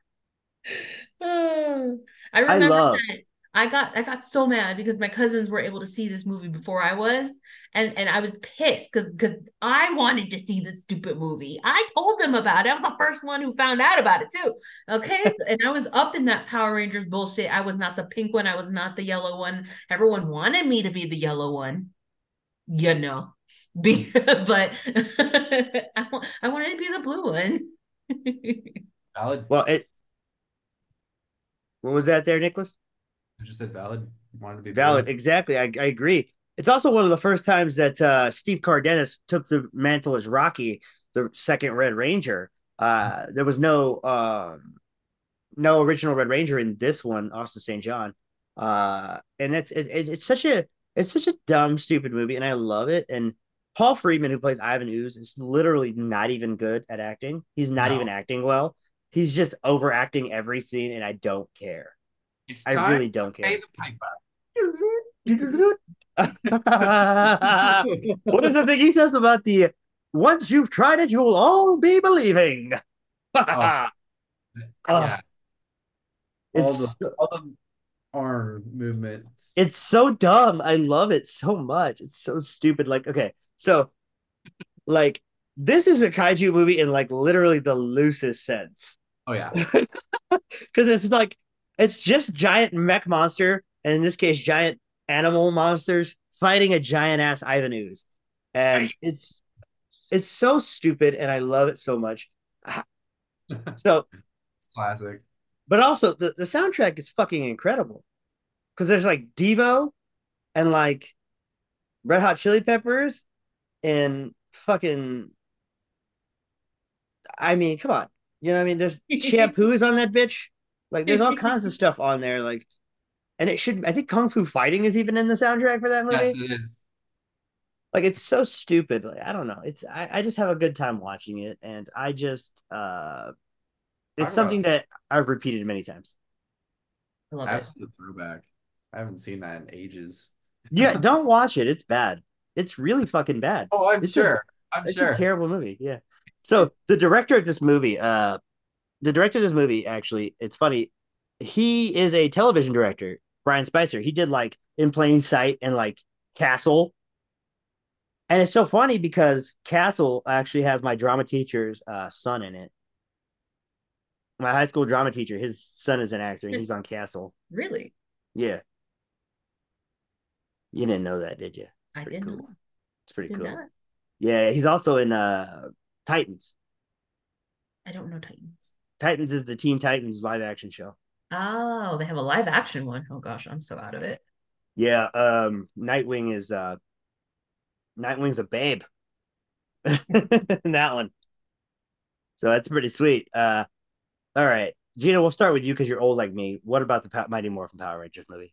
Oh, come on. I mean, it's a lot of people in costumes going like this up against cardboard things. Like it caught me as a child because that's what I was into. I played Power Rangers with my cousins. I always loved it when they all got together and made their own big robot version of themselves. It's a classic. It's one of those nostalgia things. I'd agree. And I think when you're our age, it's sort of like the thing. You know what I mean? It was the big thing when you were a kid. It was like Beyblades for the youth of 10 years ago. Like it's a core memory. Yeah, it is. It is. I remember getting the action figures where you would hit the arm down and the head would flip and it would go from their real head to the Yes. Power Ranger Yep. helmet head. And it was Uh-huh. like the best Christmas ever because I got all Yep. 5. Oh yeah, I still have those in a box somewhere. Nicholas, you are not old enough to have those. He still has Oh them. yes, I am. You old I bastard. owned quite a bit of merch from that. I love it. I love it. Shay, wake up. Power Rangers ever. Huh? I was born yesterday. I've never seen Power Rangers ever. Don't. I You know. won't get it. That's a bad Shay. That's a bad Shay. I have seen Power Rangers. Oh, God. I like Power Rangers. It's a little before my time. So Shut like up. so no one Power I Rangers knew before was your time? into a little bit, but Is that I mean possible? it was also during my time, like, but Okay, it wasn't as popular. You know what I mean? Like yeah, yeah. 90s is kind of peak. Mighty Morphin is like the top tier Power Rangers. Whereas like when I was younger, like Power Rangers wasn't that big. It was like I think I mean Pokemon, Yu-Gi-Oh, Ben 10, those things were huge when I was younger. I didn't have any of them on VHS. I don't think my dad was or mom were into it. So like I never really got into Power Rangers. But I did have for the GameCube the one Power Ranger game where they turned into dinosaurs because I Oh, love God. dinosaurs. And I loved that shit. But I don't think I've seen Mighty Morphin Power Rangers like the movie all the way through. Now, I will say Power Rangers is like literally it takes major inspiration from kaiju movies. So I will give it like all the credit in the world when it comes to that because like it is literally like kaiju movie meets kung fu, Yep. which is like slay times 2 each. That's 4 slays. That's right 4 there. slays. That's crazy. That's a But lot I of just never fun. got into it. So and I feel like I'm too old to get into it now because I'll watch it and I'm like, oh my God, this is so cheesy. Where I would have loved it back then. You Right. That know? is accurate. That is absolutely accurate. That's my issue with I Ultraman. sort I of never got into Ultraman. I have a friend who's like deep into Power Rangers stuff and like literally like collects the figures and stuff like full grown man. Just yeah. Millennials do that.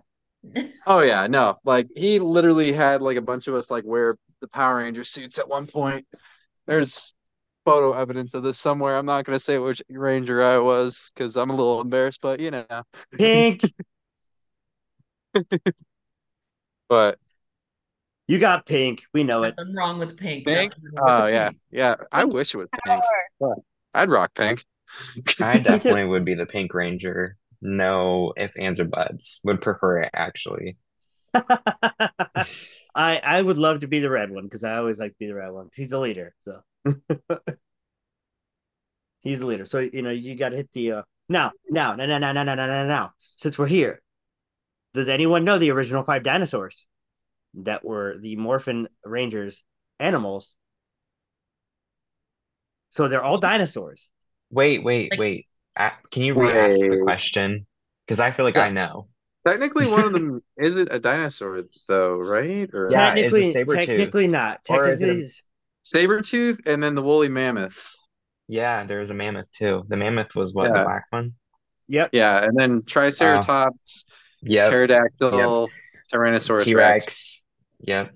that's a There was button. a And I there was a think the three green one horn. was the dragon. There was a three Yeah. horn. Yep. There's a Triceratops. That's the yellow one. Blue one. No, Sorry. yellow's No, Pteranodon. Triceratops was the blue. Saber-tooth Blue. tiger was yellow. Yep. And then there's the green Yellow's Dragon Pteranodon. Zord. Mm-hmm. Isn't that where they all go together? The Megazord is when they all go together. Okay. No, the green one was the dragon because he was like the sort of bad but sort of good ranger. Then he wound up being the most powerful ranger. He's the And, bad boy. Green one. Oh yeah, I fucking love Power Rangers, man. So they just released, I'm big into the Godzilla comics, and they just released a Godzilla versus Mighty Morphin Power Rangers comic series that's really good. Really? That I would Would. recommend. Yeah, I would recommend it to anyone that likes Power Rangers and Godzilla. 100% Good. would. I love that. Now, before we get to our last movies, I always like to do a little separator before we get to the last pick. So for this particular one, I'm going to bring to everybody's attention our YouTube channel. We put all of our interviews up there, and recently, our man on the street, Mr. James, he's not here today. I miss him very much. We love James. He did an interview, and we're very proud of him. He did an interview with the directors of a short film debuting at Sundance Film Festival called The Rainbow Bridge. That interview is going to play in front of right now in its entirety, but you can also, if you're not listening to it here, you can listen to it on YouTube. It's with directors Dimitri Simekas and Sukiro Simekas, as well as the main actress Thu Tran. If you're at Sundance Film Festival, make sure you are there to watch the shorts that are playing. This will be one of them. It's about a woman's pet who is ill, and he's about to cross over to the Rainbow Bridge, and she goes with him. And they experience life on the Rainbow Bridge. Great job by James here. Check out that interview now. All right. Hello, everyone. This is James Snyder with Film Snob Reviews. We're now hearing Great, now from that the that's out of the director, executive producer, and star of an official selection of the Sundance Film Festival, the short film The Rainbow Bridge, which is about a woman and her dog who share an otherworldly bond that connects them in transcendental ways. So welcome to Dimitri Simakis, Suki Rose, and Tu Tran. How are you guys? Good. How are you doing? I'm doing fantastic. I saw the film a few times actually right before I saw this, so that's probably why I'm feeling fantastic. It's a whimsical and colorful multi-hyphenate effort, and I hope it does well with audiences. When is it premiering here? On the 22nd? 22nd, yes, at the midnight program. All right, 22nd at the Ray. Very nice. And since the subject matter of the film does deal with pets, I just have to ask, do any of you have pets? Do you want to take it? Yeah, I have a cat. I've had my cat for like 10, 11 years now, so we're very close. We have a very deep bond. A veteran. Yeah. True veteran. Very nice. What about you guys? We don't have any pets right now, but No, it's been a while, but we've had we're many. big fans of pets. We're big fans, and we've had, separately and together. We've had one cat together in a, sort of. She had it before we started dating, but I've always been a cat person all my life, and the loss of a of a furry friend is always a bummer. But it doesn't have to always be. It's just, it's the concept of it is a bummer, but there are ways to celebrate it. Of course. I definitely come from a dog family, but have always had, I've only had one cat, which was like the cat that we shared who passed away in 2017. So like this is like a little bit of an homage to Axel, our cat. Sure. He was a white. He was a little cat. white furry cat, not that similar from the white furry dog. Yeah, that's not an accident. Yeah. But yeah, we love him. That's so beautiful. And do any of you believe that this is what happens to our pets in the afterlife?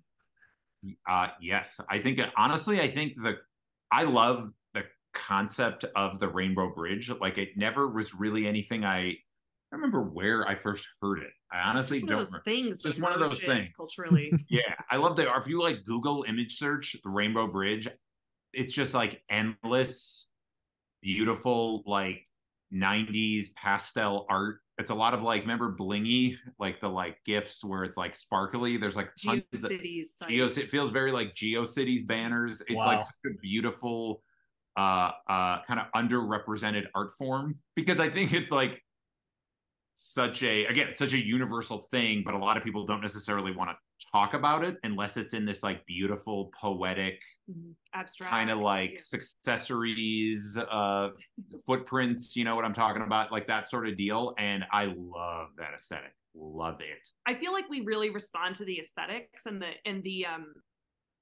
the intention behind the idea of the Rainbow Bridge. I find relief in the idea of the end of consciousness after death. So I'm not sure I believe that our pets are physically. I don't know either.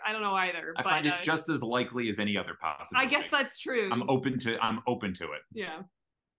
I enjoy that. What do you think about that too?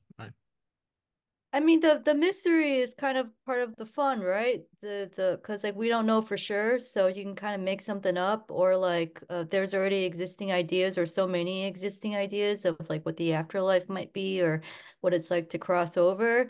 You might as well pick the one that looks cool, I guess, so. Absolutely. And I have to ask you this, what was it like performing both in our world and the pet afterlife? Because I know you visit quite the plane of existence there. Yeah, they were definitely two different places. And one was, like a physical set, with like, I mean, it was a real room, the doctor's room, and then like the fantasy realm was, do you really have to pretend too, just like you are in a fantasy, because we shot it on a green screen, so I really had to pretend where I was. I mean, we were really there. Actually, it was on location at the Rainbow Bridge. They got the permit for the afternoon. Managed to get the release form. Yeah. Right. Yeah.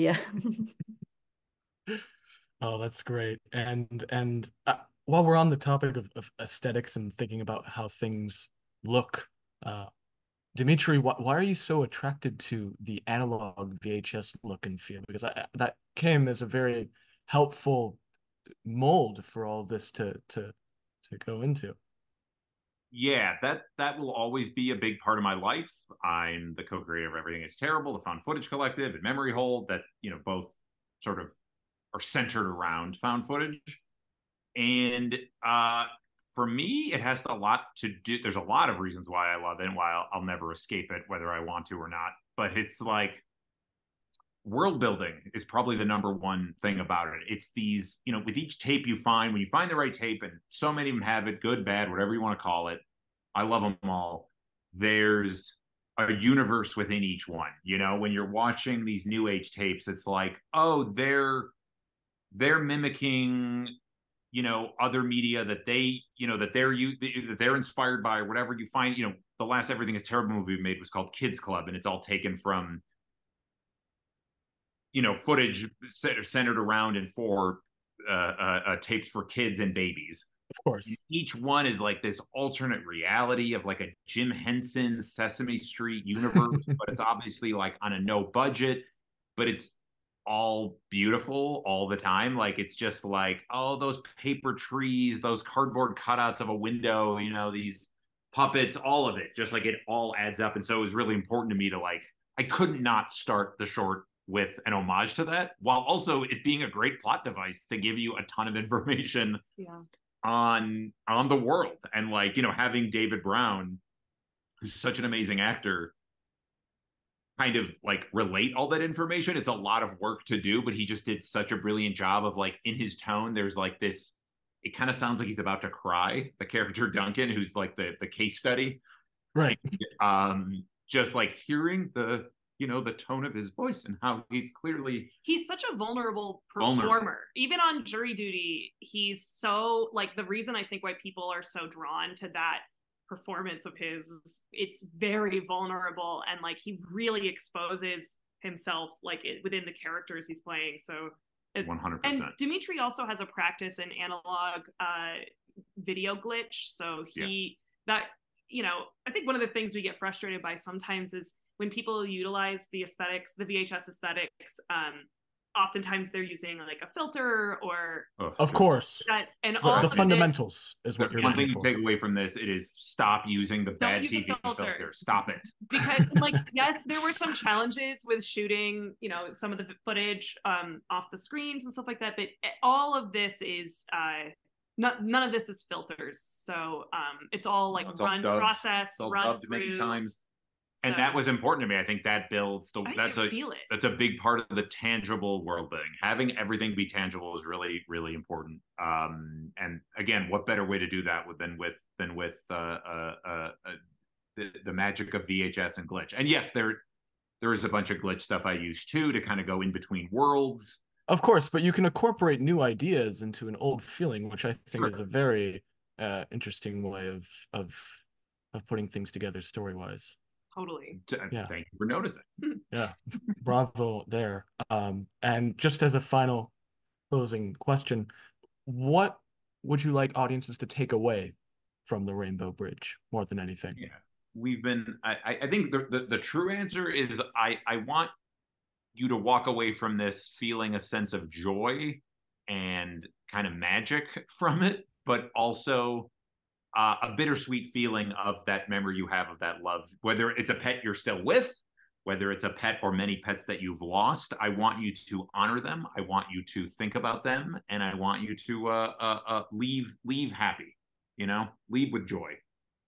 Yeah, I think one of the like key elements of grief is that it stays with you throughout your entire life. It's just that your life kind of gets bigger around it. And so, you know, you might not be thinking about a beloved lost pet like every single day. So I hope that this is like, you know, a nice reminder to like, you know, think about a lovely, your own Mimu that you might have lost and like hold them close in your heart. So, and also just to like have a good time.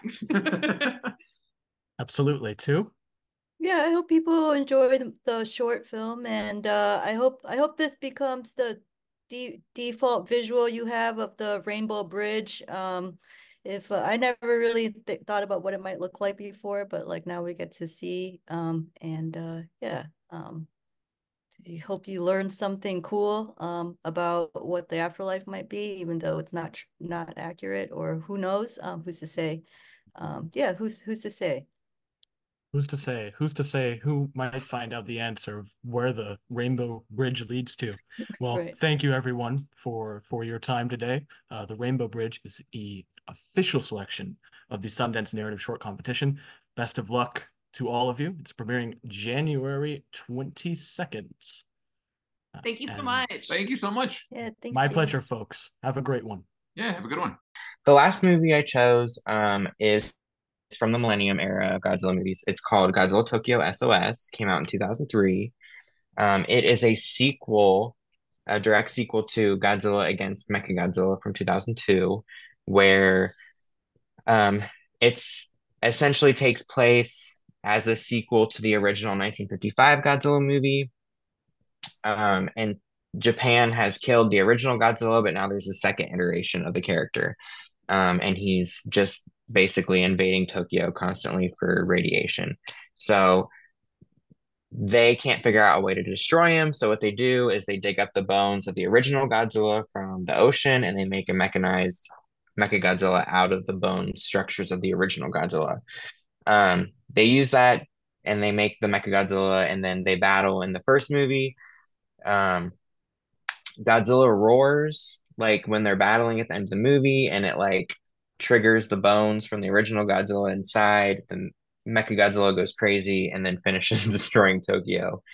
So then in the second movie, Tokyo SOS, sequel to it, the one I chose, the twin fairies for Mothra show up and basically plead one of the pilots of the Mechagodzilla suit to return the bones back to the sea because it's wrong to awaken the dead, essentially. So like they're saying return the bones back to the sea, or else Mothra will like declare war on Japan. So then they're like, well, what if we do that and the Godzilla attacks? The fairies are like, Mothra will save you. Okay.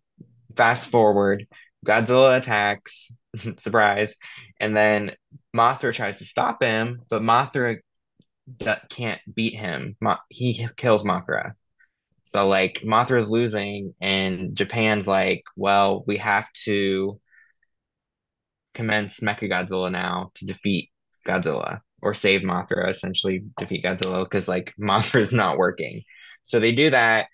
And then Mothra and Mechagodzilla have to like team up to defeat Godzilla, which is like so cool because it's like all the coolest monsters all fighting. Again, obviously my favorites always have Mothra, but Godzilla ends up killing Mothra. Then her egg hatches, and it's two twin baby Mothras, caterpillars that come and help Mechagodzilla defeat Godzilla by the end of the movie. But that's yeah, I just chose it because it's fun. It's a good time.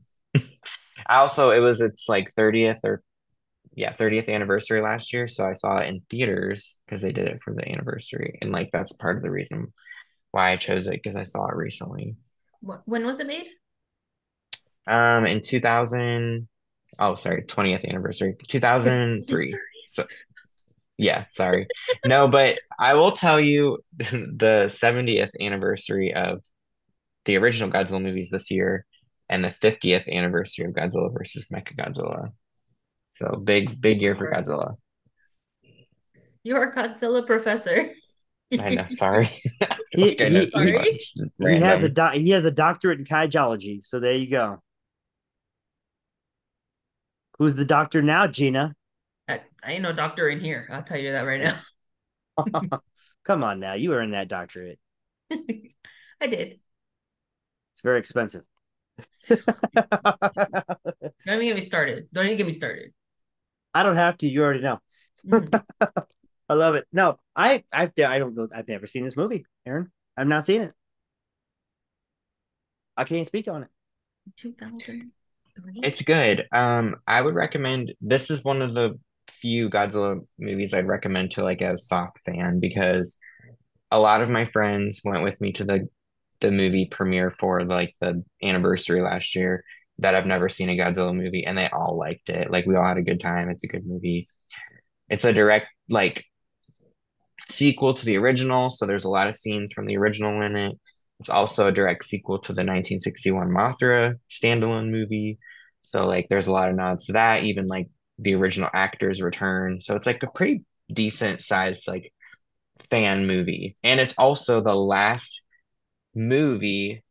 So the one that came the year after in 2004 was the like I forget whatever anniversary it was, 20th anniversary movie, and then they stopped it and they didn't want to make any more Godzilla movies after that movie. So it was like the last before the last one. Then, obviously there was a resurgence in 2014 with the American one, but it was like basically the bookend of Godzilla.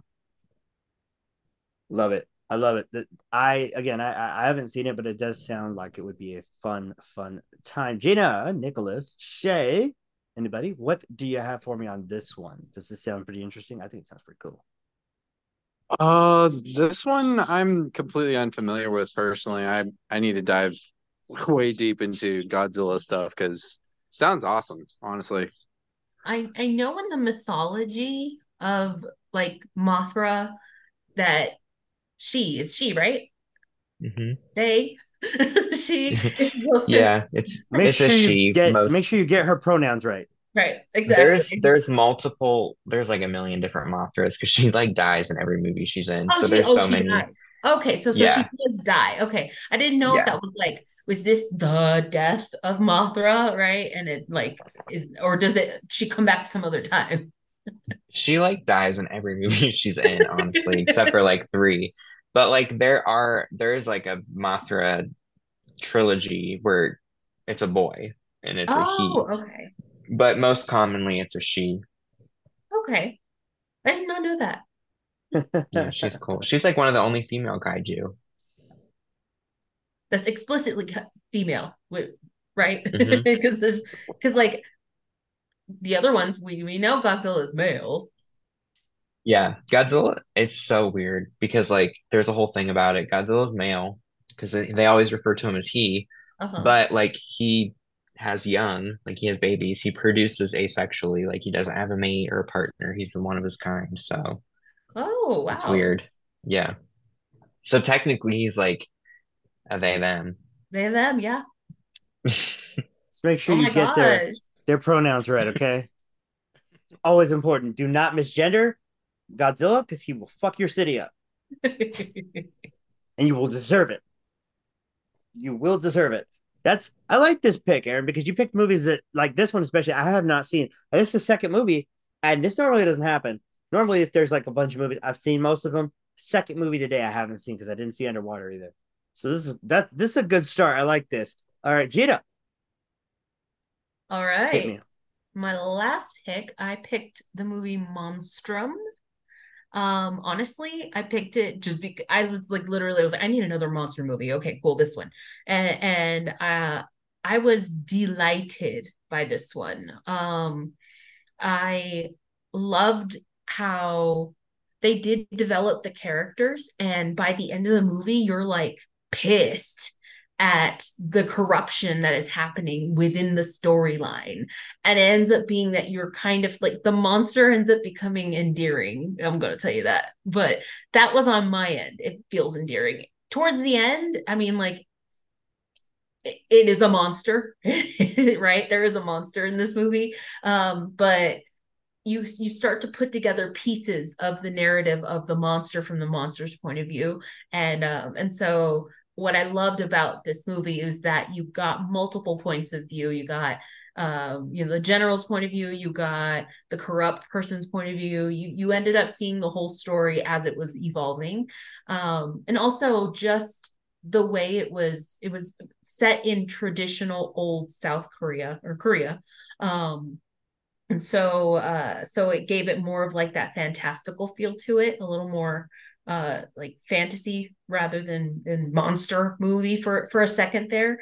But it is gory. So they just gore everywhere. So if you're thinking I made it a little sound flowery, there ain't no flowers because it's gory. But the storyline is really cool. And again, at the end, I'm sitting here like, corruption. And the movie makes you think a little bit, at least for me, it made me think more of like social things that are happening in the world.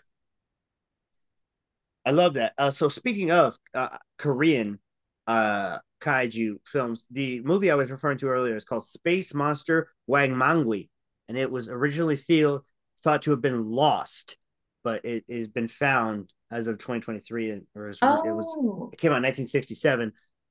This movie looks like a mixture of like a bunch of stuff. Like it looks like there's some feudal Korea stuff going on here alongside. I haven't seen this one either, honestly. But it looks fucking dope. It's gory. I just didn't expect the gore. It just just we know you're not a fan of the gore. we know you don't like the gore. And that's okay. Because this monster looks fucking terrifying. He has like these big four fangs and these tiny little fangs on top of his four big fangs, and that thing just looks like he's fucking somebody up. I don't like it. And in the movie there's references to other creatures. So this creature was involved with a bunch of other creatures that this big corrupt king guy, he ended up keeping all these creatures in these big cages at the palace. And I'm sorry, no spoilers, okay, it's already been out for a while, so deal with it. So in this case, this creature was one of those creatures that escaped. And you don't get to see the other creatures, right? But it does say like, okay, there is some fantastical viewpoint to this, where it's more of like creatures. What other kind of other creatures were there? It says gore severe, so I'm with this, but also like I don't know how to feel about this. I can't say I've seen it. Has anyone else seen it? Aaron, have you seen this? I have seen a lot of it because I love all the monster and I love the creature features like Python, like Placid, all that stuff. Yeah. But this, I have not seen nor heard of this movie, and let me tell you, I just watched a trailer. I will be watching this tonight. Like this looks like everything that I love and more. Like I'm so excited. It looks like it has sci-fi action, literal sci-fi channel, monster movie vibes with some gore. It was Looks like a well done. Korean, like a kung fu almost like movie. I'm excited. Yeah, it was well I will be done. watching tonight. When I watched it, it was well done. I really enjoyed it. And I like the characters. There was a little bit of a cartoony feel to it to a couple of characters, but that's it. Like there were some really good storylines too. Gina, this might be a Where- first. My first what? The first time where you've picked a movie the guest has never heard of. Oh. Yeah, I've never heard of this movie. But where did you watch it at? Like, Did I I watch need it to on know. Netflix? I think it was on Netflix. Yeah, I think it was on Netflix. Hold on. But let us look online to see what it. So it says right now it's streaming on AMC Plus, Roku channel, and you can rent or buy it on Prime. On Prime. Prime. Yeah, it was Prime that I watched it. Well, Will's gonna hear all about. Wait, you don't work tomorrow, do you, Will? No, I do not. I will hear about it all Oh. on Tuesday. He will hear about it all on Tuesday because I'm watching this tonight. Like nothing can It was stop me. really good. And it was It really, has really well done. 95% on Rotten Tomatoes. It Yes. was really well done. 95%. Like, make that make sense. This looks It right up does your alley not- too. Rotten Tomatoes doesn't usually give high ratings. Not just stuff No. like that. No. Oh. No, definitely not to stuff like that. I don't even know if there's any Godzilla movie that's 95%. The original's at 99%, I believe. Oh, really? 1955? Yeah, I believe the original Ooh. 1955 is out. -1, which we're going to talk about in a little bit, has a 98. The original Japanese Godzilla is a 93. Godzilla from 2014 has a 76. Really? Shin I figured Godzilla, that which is a would be good one. higher. Shin Godzilla is a 86. Godzilla We- Final Wars is not good. The one you just mentioned has an 80%. Which one? Tokyo SOS. Oh, okay. So a lot of these do have very positive scores. People like giant monster movies. They do. I feel like Godzilla is so different than any other monster movie, though, like just in general, because he's so known by literally everyone ever, like of all time. Every TV show you can possibly think of has referenced him in some way, shape, or form, or had him in the background or as a figure or whatever. Like he's literally he is the most well-known franchise of all time. I think aside from Pokemon. I even think Star Wars is lower than him. So like Icon. yeah, I mean honestly, iconic queen. They them. Yep. Mhm. I mean, getting into Godzilla for the first time. I mean, like you said, Aaron, like we all know him. We all know giant, thick lizard guy. And I'll get into Dick. Godzilla. I'm really surprised. I mean, I would be surprised if there wasn't already like a video essay of like the Godzilla iceberg or something, because I feel like for Godzilla, there's something for everyone. If you just want something goofy and silly, and you want like there's all like the different types and models and designs of Godzilla. You have your more fun ones. You have little baby Godzilla, which I've been learning a lot about Godzilla lately, and I've been pleasantly surprised. But yeah, I'll talk more about it when I get to my thing. But I'm really enjoying Godzilla so far. He's fun. that- He's just fun. guy. I agree with you so hard that he has something for everyone. Like I've said that so many times in my life, like to people, friends, partners, whatever. I just think that he's so versatile when it comes to just things like video games, comics, books, merch, whatever. Like he's just iconic. And there was also something else I was going to say that I lost my train of thought. Godzilla is also really, like I said, not just culturally significant, but there's, for me, I've found a lot of meaning in the lore and the history of Godzilla and what he's kind of, I mean, it's a silly monster movie, but at the same time, it's not. It has, Because yeah, there's layers for sure. We're going to get Yeah. into a lot of the undertones in my next pick because there's so many undertones about what Godzilla is, what he means to the world based on my next pick, and I can't wait to talk about it. He's important historically because the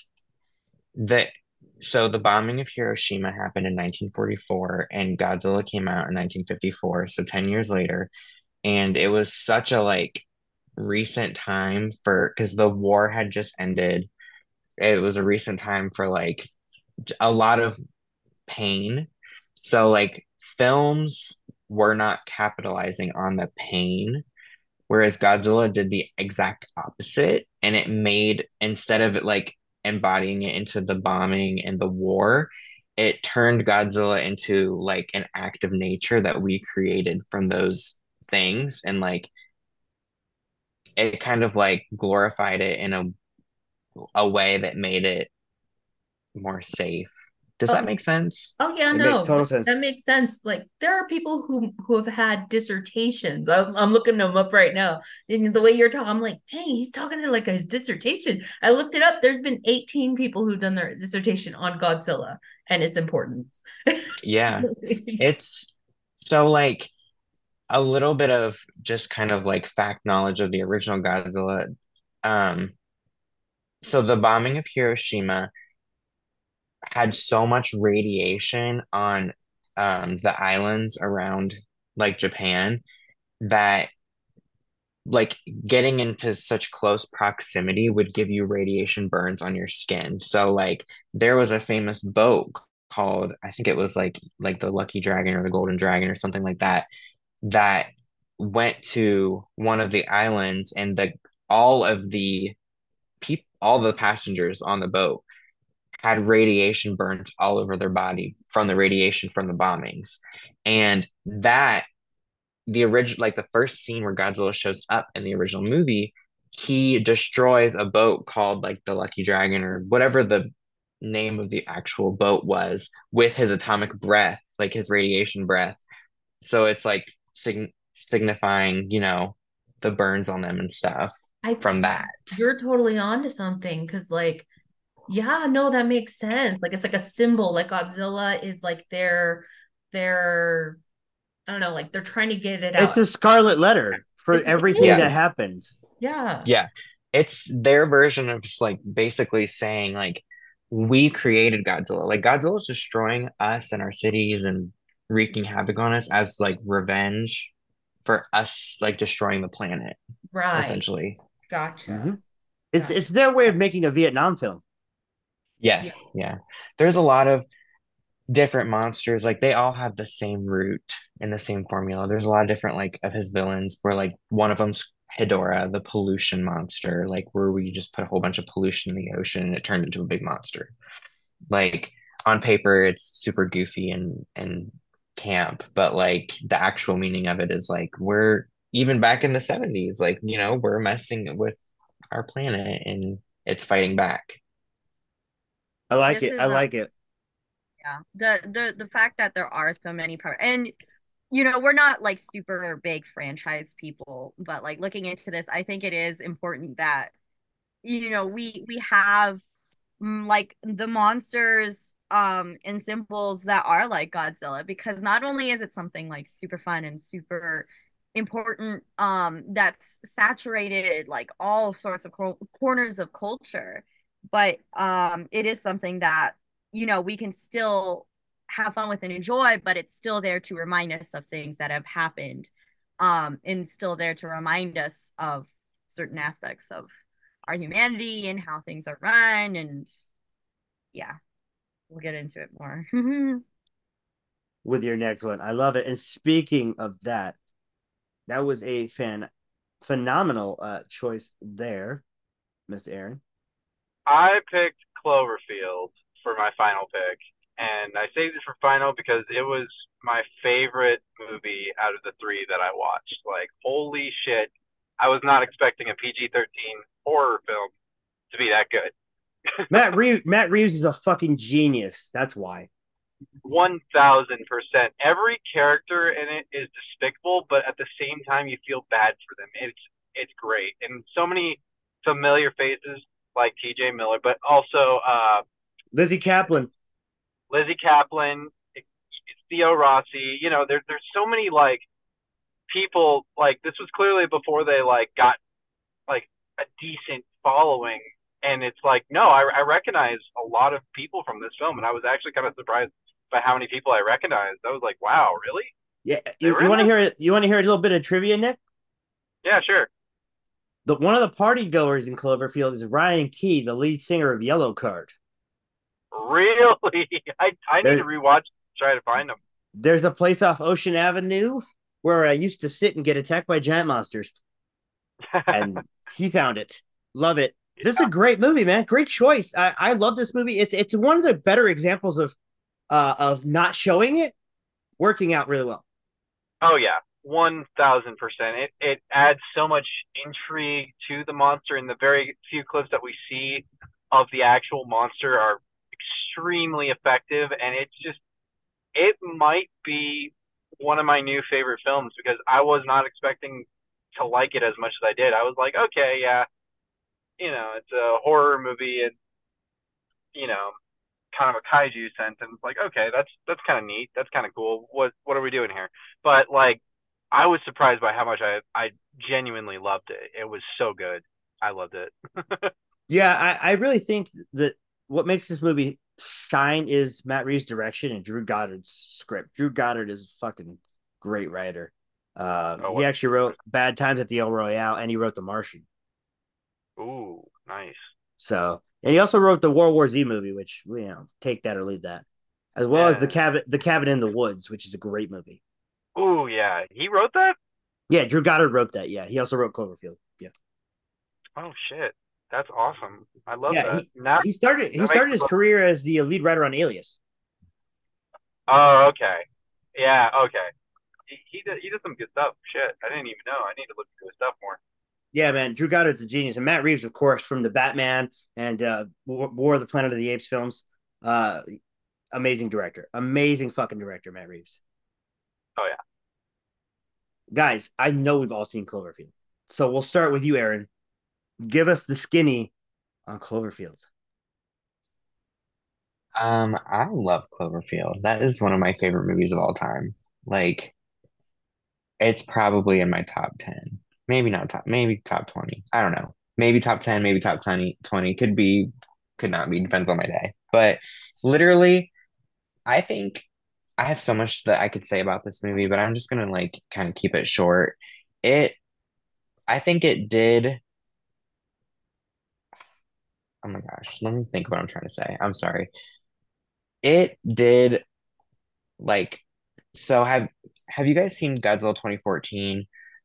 Like the most recent like legendary MonsterVerse Godzilla solo movie. It did what that movie wanted to do in the like best way possible, with like keeping the creature a secret in a perfect way, and like showing it small amount of time, giving it like literally no screen time, but like did it so effectively, like Nick was saying, that like it was perfect. Like Godzilla 2014 doesn't show Godzilla barely at all, is kind of what like I'm getting at. Like, it doesn't show him a lot. Like that whole movie, I was left wanting more of him, whereas Cloverfield is like showed him the creature less, but I didn't want it more because it did it so well. And it was horror while giving kaiju, like it was just so good. My only complaint about the movie, literally my only singular complaint, is also like a I liked about it, and it's the camera. Like, so they're physically recording it. So like there's certain times where the person's like, running with the camera and you can't really see what's going on, which I don't like about it, but at the same time, like I think it was a reach and it was a good one. Like I think it has given the movie like longevity, if that makes sense. Well, yeah, it gives it longevity because right after this came out, there was like 946,000 found footage horror movies that came out. Literally, like what was the one underneath Paris? As above, so As above, so below. yeah. A lot of them are bad. There's like 968,000 of them. I was gonna say the same thing. Same thing about the camera thing. Like I was like, I have to watch this at home because I'm gonna get sick over at the cinemas. Because I do, I get sick in the movies. I get like I did it with the Star Wars. I did it with freaking any space movie, Star Trek, any of that. Like I can't watch it in a big screen. I'll get woozy. So like with this one, it was the same thing. And also with the fact that like I usually want to see what the monster looks like. I usually do. Like usually I'm like, show it all. Okay. Like I want to know what I'm working with here. This one is tasteful. You know what I mean? Listen, Like, this show movie a little wanted leg you here and there. This movie wanted you to pay for the premium OnlyFans. Gene. Yeah. Yeah. Okay. I'm such a stickler on I want to see the monster and I don't want to see it when it's dark and rainy and like all the lighting's dark. Like I don't want to see like club lighting of the monster. I want to daylight. Like I want to see full thing, undressed, like every angle of the creature. I need to know what I'm dealing with. I want to be able to draw a picture of it. Yeah, like I want to see every angle of the creature. But in Cloverfield, kaiju. No, literally, like just give the whole thing to me so we can discuss on the design. Cloverfield, I was like, I don't care. Like I'm so entertained. I'm so intrigued. I'm loving what this is doing. I don't even care what it looks like. I love it. I love it. I love it. I will say this. Nick is going to be leaving us right now. Nick, make sure they follow Nicholas. It's a Nick Ripley official or something like that. And then it's Futilitarian Librarian. That's his band's name. I know I got that right finally. Yeah, make sure you follow him. Nick, we love you. Okay, bye. We'll see you next time, buddy. Bye, Nick. Have a good one. That being said, yeah, no, Cloverfield fucks, dude. I love this movie. This movie's so good. Oh, and it's one of those exactly what you were saying, Aaron. It's one of those movies where it works so well at them not showing it. And I agree with you about Godzilla 2014. That was the one thing I hated about that movie was it would pass by a TV which had him on the TV. It would be a pan shot and you wouldn't see him, but he would be on a little TV. And it's the smallest fucking TV you ever seen in your life. It's not a flat screen. And then you wouldn't see him at all. You wouldn't hear him at all. And you didn't get enough of him because all you wanted to do was see Godzilla. It's the Jaws effect in reverse, what that movie did. This movie did the Jaws effect correctly, and it showed us just enough of the Cloverfield creature that we were like, I kind of want to see more.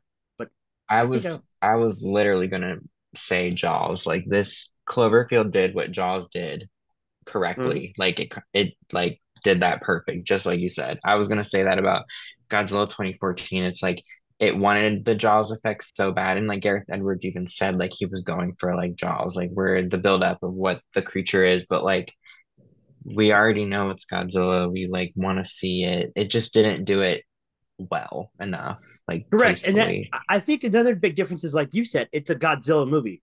We didn't know what the fuck Cloverfield was about. The promos for this movie was best. That was like we didn't know if it was aliens. We didn't know if it was apocalyptic, and it took all that and threw it out the window. I didn't even know it was going to be a kaiju movie. The promos for this movie, all they had was just like this shaky cam and some bullshit falling, and then the Statue of Liberty's head like falls on the street.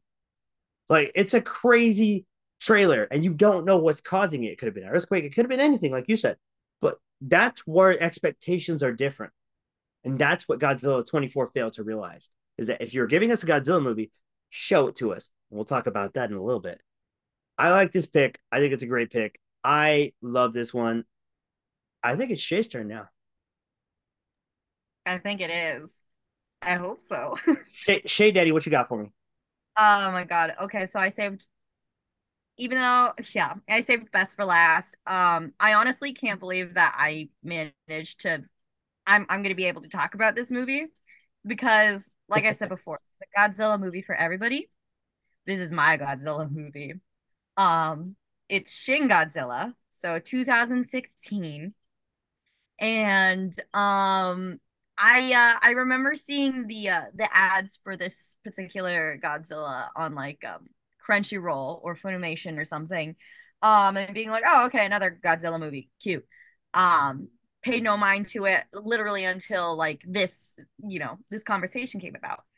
Um, and like we were talking about, being being maybe a little bit more conservative about showing a monster or something, and ambiguity could be great. This movie is so amazing and wonderful about doing the very extreme opposite because it shows you everything in broad daylight. In broad daylight, and they go through like several evolutions of this Godzilla. They show him actually evolving, and they explain like the science, quote unquote, behind it and everything. And it is one of the most fucking horrifying things I've ever seen. And I love it. I love the design of it.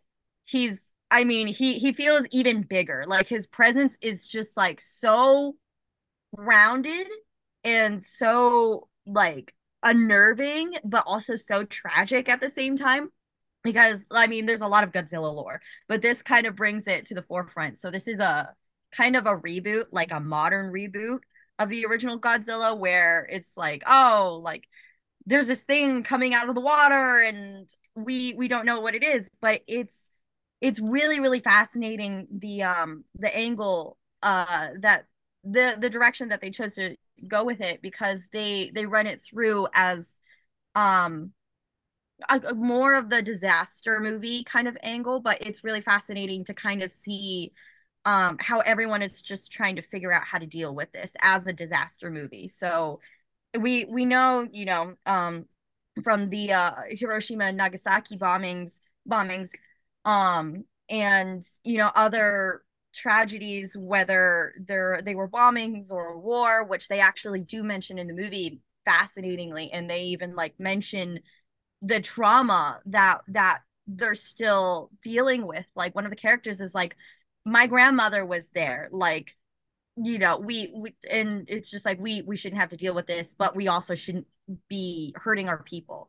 And it's really fascinating just the conversations that they're having. And it's also, if Nick was still here, I don't know if he knows this, but I know he find it entirely like fascinating that the creator and director of Neon Genesis Evangelion, Hideki Anno, directed this movie, which I did not know until I finished it. And there's even like some Evangelion Easter eggs hidden in the movie, which I did not know either, having to do with like the soundtrack and his previous works and stuff. But the way that he also like instilled just how maybe governments and systems like Japan and the US, for example, working together to try and figure out how to deal with this disaster. And also just the existentialist, tragic, cosmic side behind it, because I don't know, this is definitely the most threatening Godzilla movie to me, not only because you see, and he just looks really fucking realistic and it's horrifying. You see like his eyes, and it looks like a real animal, which is not so. I don't think that's something you can normally say about Godzilla, is that it looks like a real animal. He also has a retractable jaw. Yeah, that thing is like open, like bro. Predator jaw. Yeah, it opens up, and yeah, it opens up into like 3 pieces.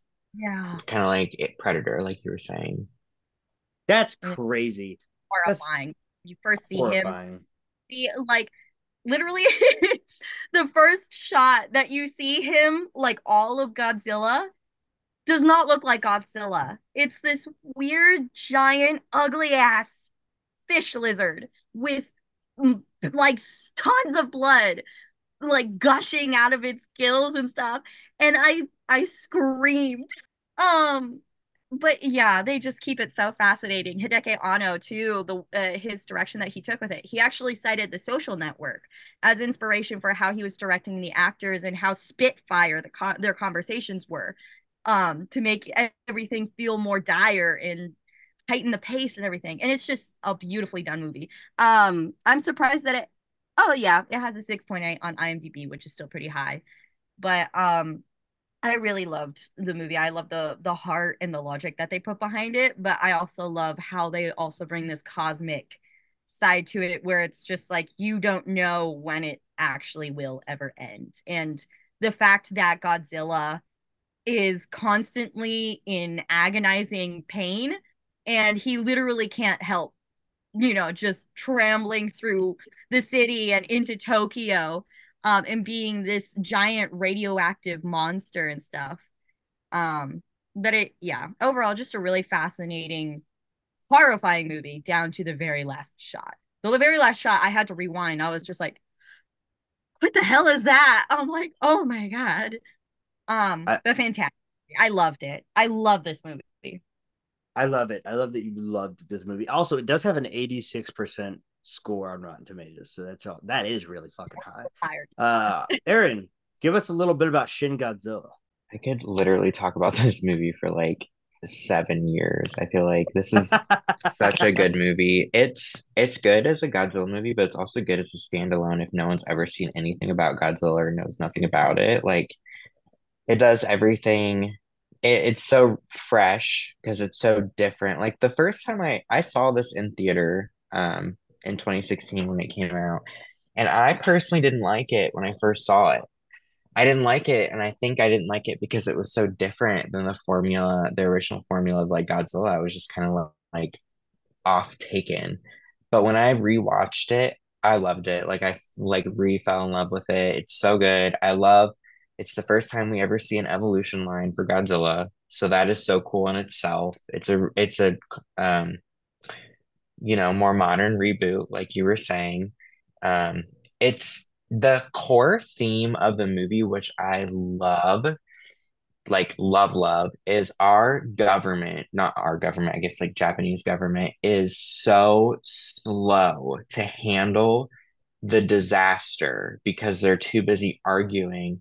They cannot figure out like the correct approach for it, that it turns into a tragedy. Like it could have been stopped from the get-go if they would have like agreed on something or like swallowed their pride, but like their inability to act is what created it's called fourth form Shin Godzilla, like its fourth evolution line, where it's crazy what happens. Like I truly like, this is one of the number one loved movies in the Godzilla franchise among the fan base. I love what they did with his beam. Like people will always like say like Godzilla's, atomic radiation breath is blue, right? Blue's like the OG, and it's been red a couple times, but it's mainly blue. They made it pink, purple. They gave him a flame breath. They gave him a beam. They gave him beams out of his back. They gave him beams out of his tail. They opened his mouth. They like threw everything we knew about the character out of the water and reinvented it in such a fresh, fun way that I just am obsessed. And this was my argument. This might be a little like off the wall, off topic. This was my argument when so many people complained about the new Little Mermaid. I was like, just because the character is different than the original doesn't mean it's not the same character. This is such a complete reinvention of the character that I'm like, and Godzilla's been reinvented 7 trillion different times and different story, different whatever. It doesn't change the fact that he's still Godzilla. That was my argument with The Little Mermaid. I'm like, okay, just because it's not what you think of as the character doesn't mean it's not the character. Sorry, little side tangent. Yes, I love it. So good. Get it, Aaron. Nice job. Good job on that one. I think you're totally right about that point, because speaking of reinventions, yes, he's been reinvented 7 trillion times, and Shin Godzilla isn't the last time he got reinvented. We'll get to that in a minute. This movie fucks, man. It's so fun, dude. It's so fun. It's stupid fun. He's a horror movie villain in this movie. He's literally Freddy goddamn Krueger and Mike Myers. Literally. He's unstoppable. And he evolves, and the color of him changes with the evolutions. I thought the beams out of the back were weird, but they're cool. The tail beam is also weird, but cool. He's so fucking huge in this movie. He's so huge. That is a thick ass boy. He's thick in this movie. Like his tail is gigantic, dude. Like he's a straight up heifer. The overall design of I mean what they did with him and all of his different evolutions is so horrifying and just one of the most uncanny designs of like a monster or like an animal type monster that I've ever seen. But I love just how unabashed they were with it. They showed every part of him. Like we were talking about like earlier. They showed all the angles. They showed those dummy thick thighs, his big ass tail, and like even when his little arms come out and he's just like, ah, here I am. But it's so like the detail and the design behind it and the production is just so incredible and so well done. A wonderful script. Of course, you know, it's got its silly parts. The music is just like do do do do do do do do do like Evangelion music. And it's really fun, but it is extremely horrifying also in a much larger sense. And the subtext is not at all like like they're very apparent with it, and they even bring up the bombings before, and there are all these conversations with how to deal with this disaster because Japan, you know, as recently as I believe it was just this year, dealing with natural disasters and how horrifying that is. And of course, we're like with all of the Godzilla movies and a lot of other movies, disaster movies or otherwise, you know, it's the expression of that and how do we deal with that. But also I really liked how they didn't go quite the Roland Emmerich direction where it's just like, oh, everyone's fighting and mass destruction and just like indulging in that.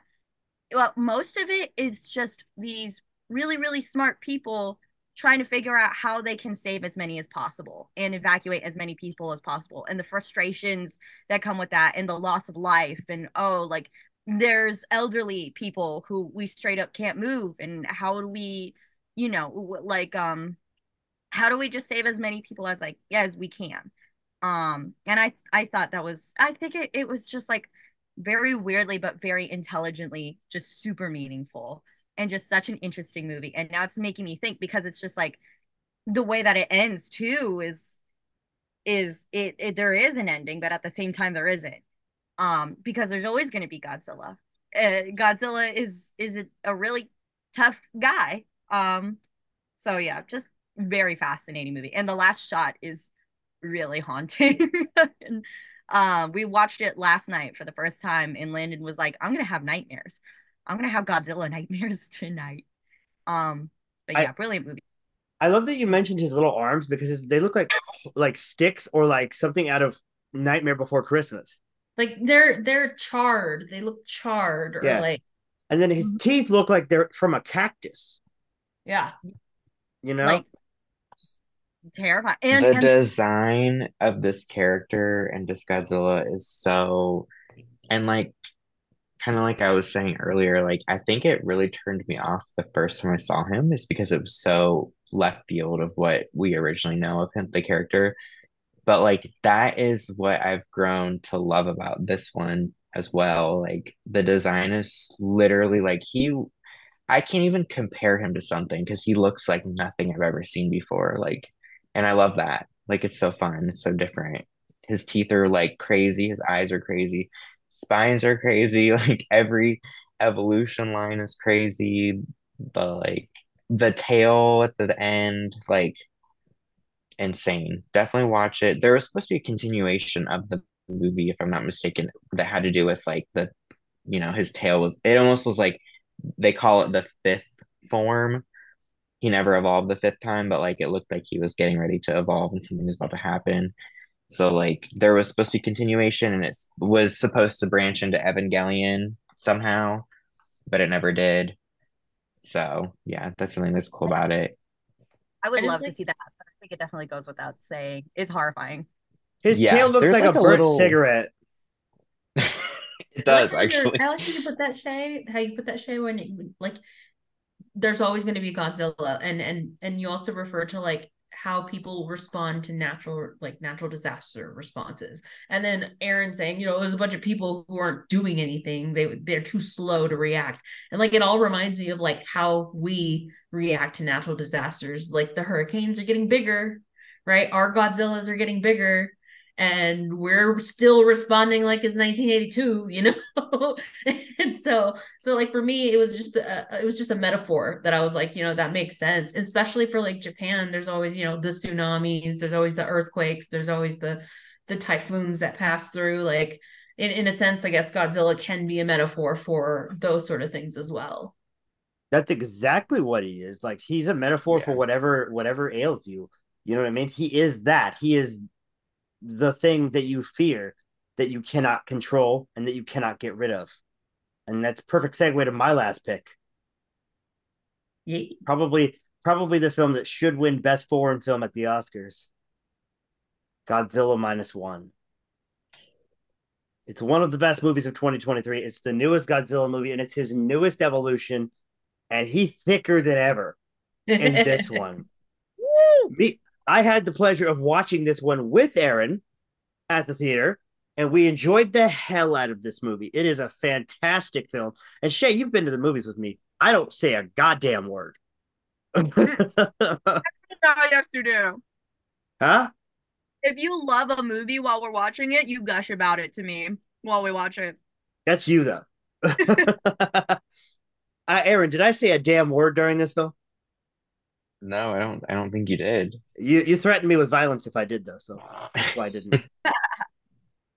His exact quote was, you can come sit next to me, but you cannot say anything." Okay, gotcha, bud. This movie's fantastic. You guys have talked about the post World War II Japan. That's exactly where this takes place. It's about a kamikaze pilot who didn't kamikaze himself, discovering that this thing exists because it attacks a naval base on a small island. Godzilla does, and it haunts him in his return to Japan from the war. And he tells stories of this thing, this Godzilla. And as he realizes this, he to himself never regained himself as someone who should be here. He feels like he's a specter in the world because he shouldn't be here because he didn't kamikaze himself. But he's dealing with that as well as this woman who's entered his life randomly. They never explain that. We'll talk about that in a minute. And he's taking care of her because obviously he feels sorry for this woman because she has no home. Nobody has a home. Half the houses in Japan got destroyed by Hiroshima and Nagasaki. And the way that they frame Godzilla is as this unrelenting force that cares not for feelings nor for anything else. He just has a task, and that is to fuck shit up. That's the best way you can frame Godzilla. He is a force. You cannot stop him. They try to. They have these little guns and their little things that they plan. And inevitably, you can't stop him. And I love Minus One because not only does it give us a great representation of the monster, but it made us care about the human characters. They are important to this story. Without those characters, it's still a good, really fucking great monster movie. But what makes this one of the best movies of 2023 is those human elements. It's a fantastic film. It's one of the top 10 best films of the year for me. Aaron, hit us with that Minus One knowledge.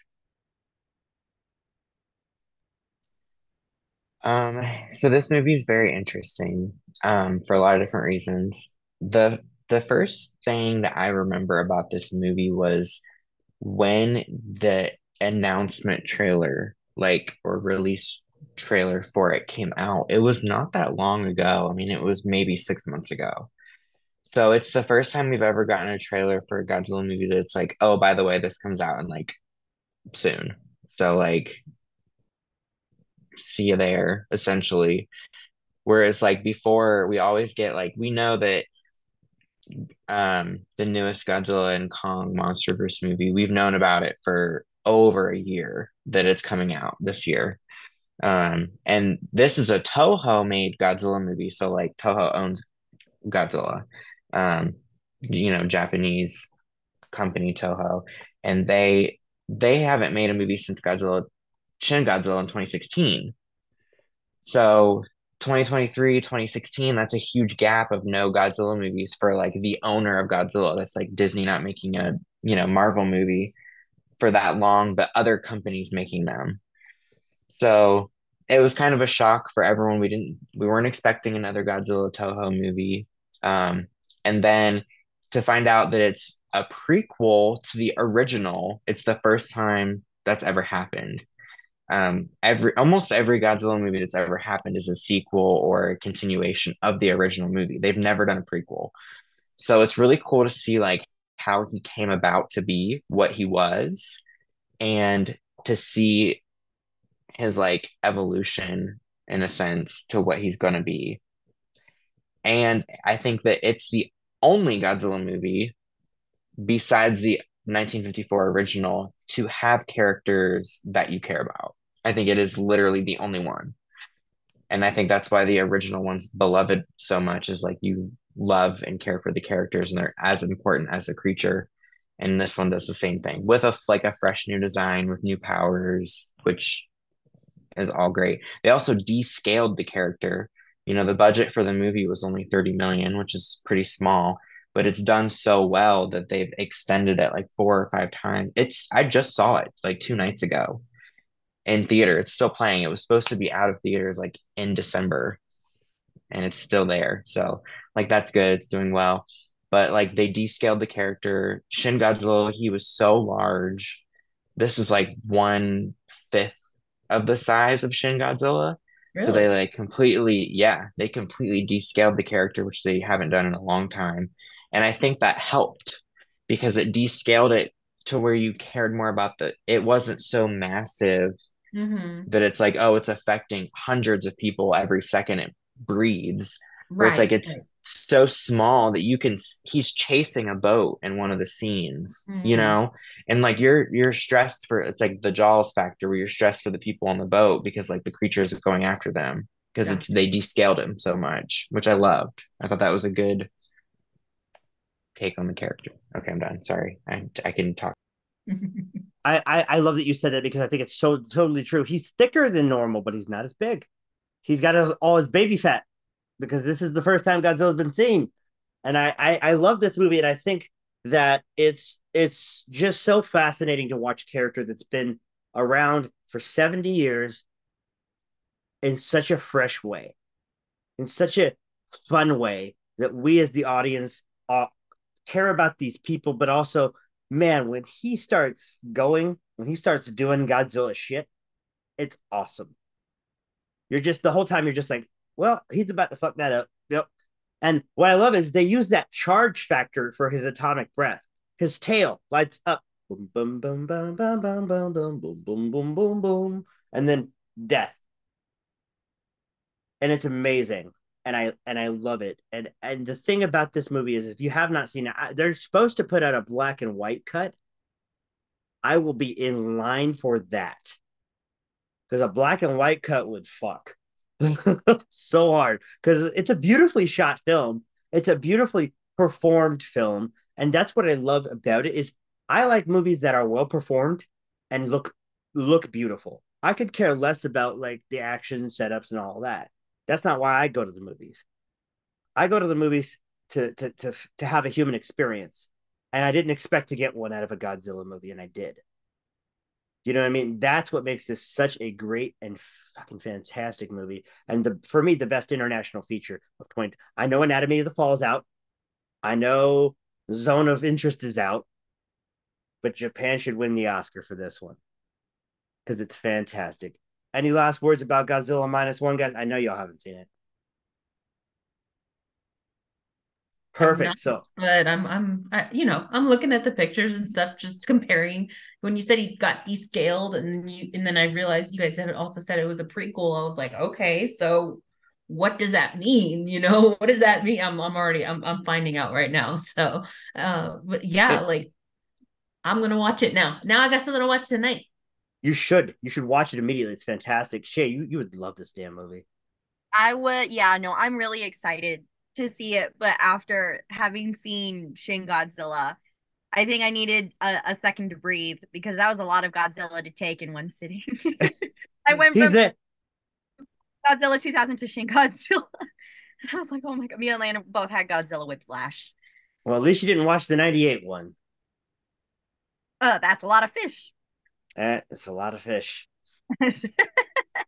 Fucking hate that movie. Yeah, I don't think I'll ever watch that one anytime soon. I remember being 14 years old and weirdly coming across the Nostalgia Critic, like way nasty, dirty throwback to Nostalgia Critic talking about that movie, and I think I'm good.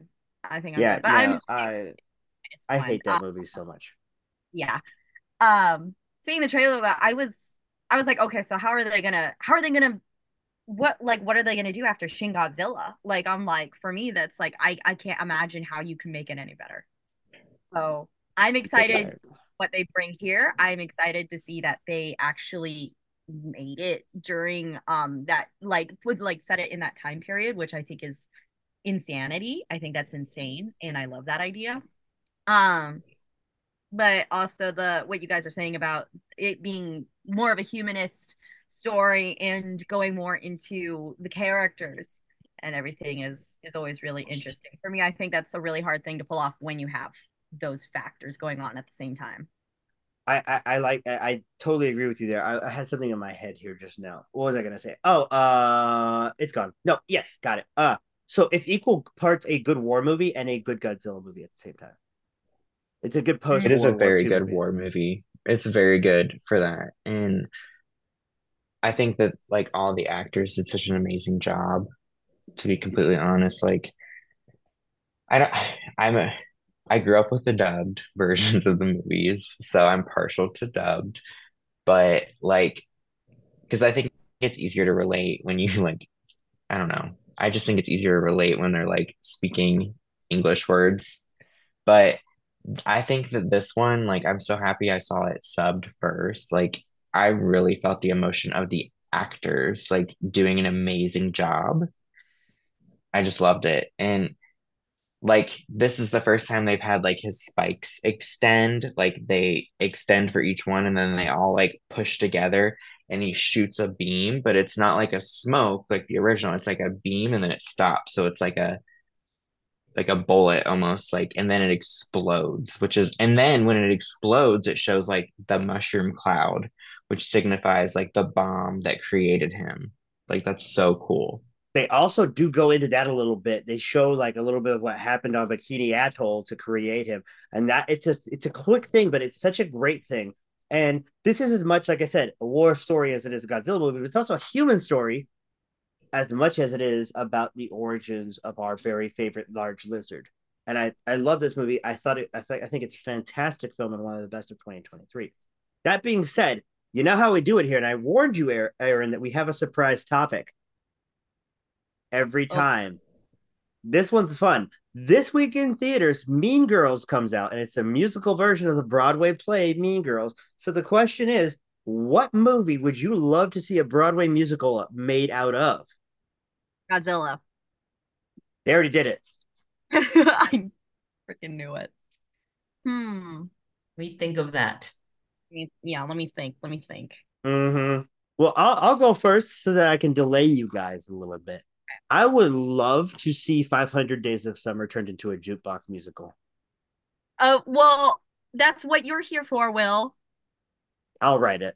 Hello? I'll write it. It'll just be like qualified for that. Yeah, 90% of it would just be jukebox. It would just be the Smiths, but yeah, I think I could do it. Classic Gina, I would get any Wes Anderson film to be turned into a Broadway musical. I would love to see the Royal Tenenbaums on Broadway. Holy shit, that would be fun. Oh, could you imagine the Grand Budapest Hotel on Broadway? That would be beautiful. I would That'd love be it. awesome. Everything Oh. all symmetrical and shit. That's what I love. I was gonna say, because it is about music and it's super fun and you love all of the characters. It's got a bright, awesome, fun cast of characters, and I love 90s culture. I was gonna say Empire State. Empire Records. Or Empire, Yes.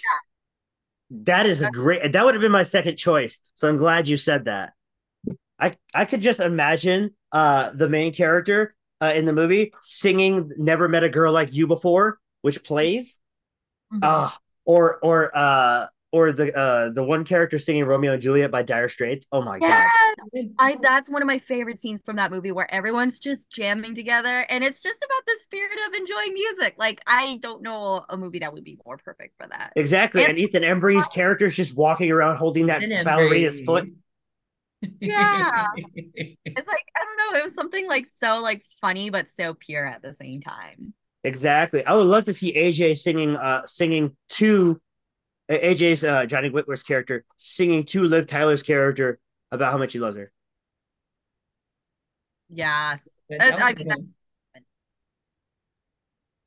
Perfect. And we're about to finish up here. We're just waiting for Aaron's answer to the question.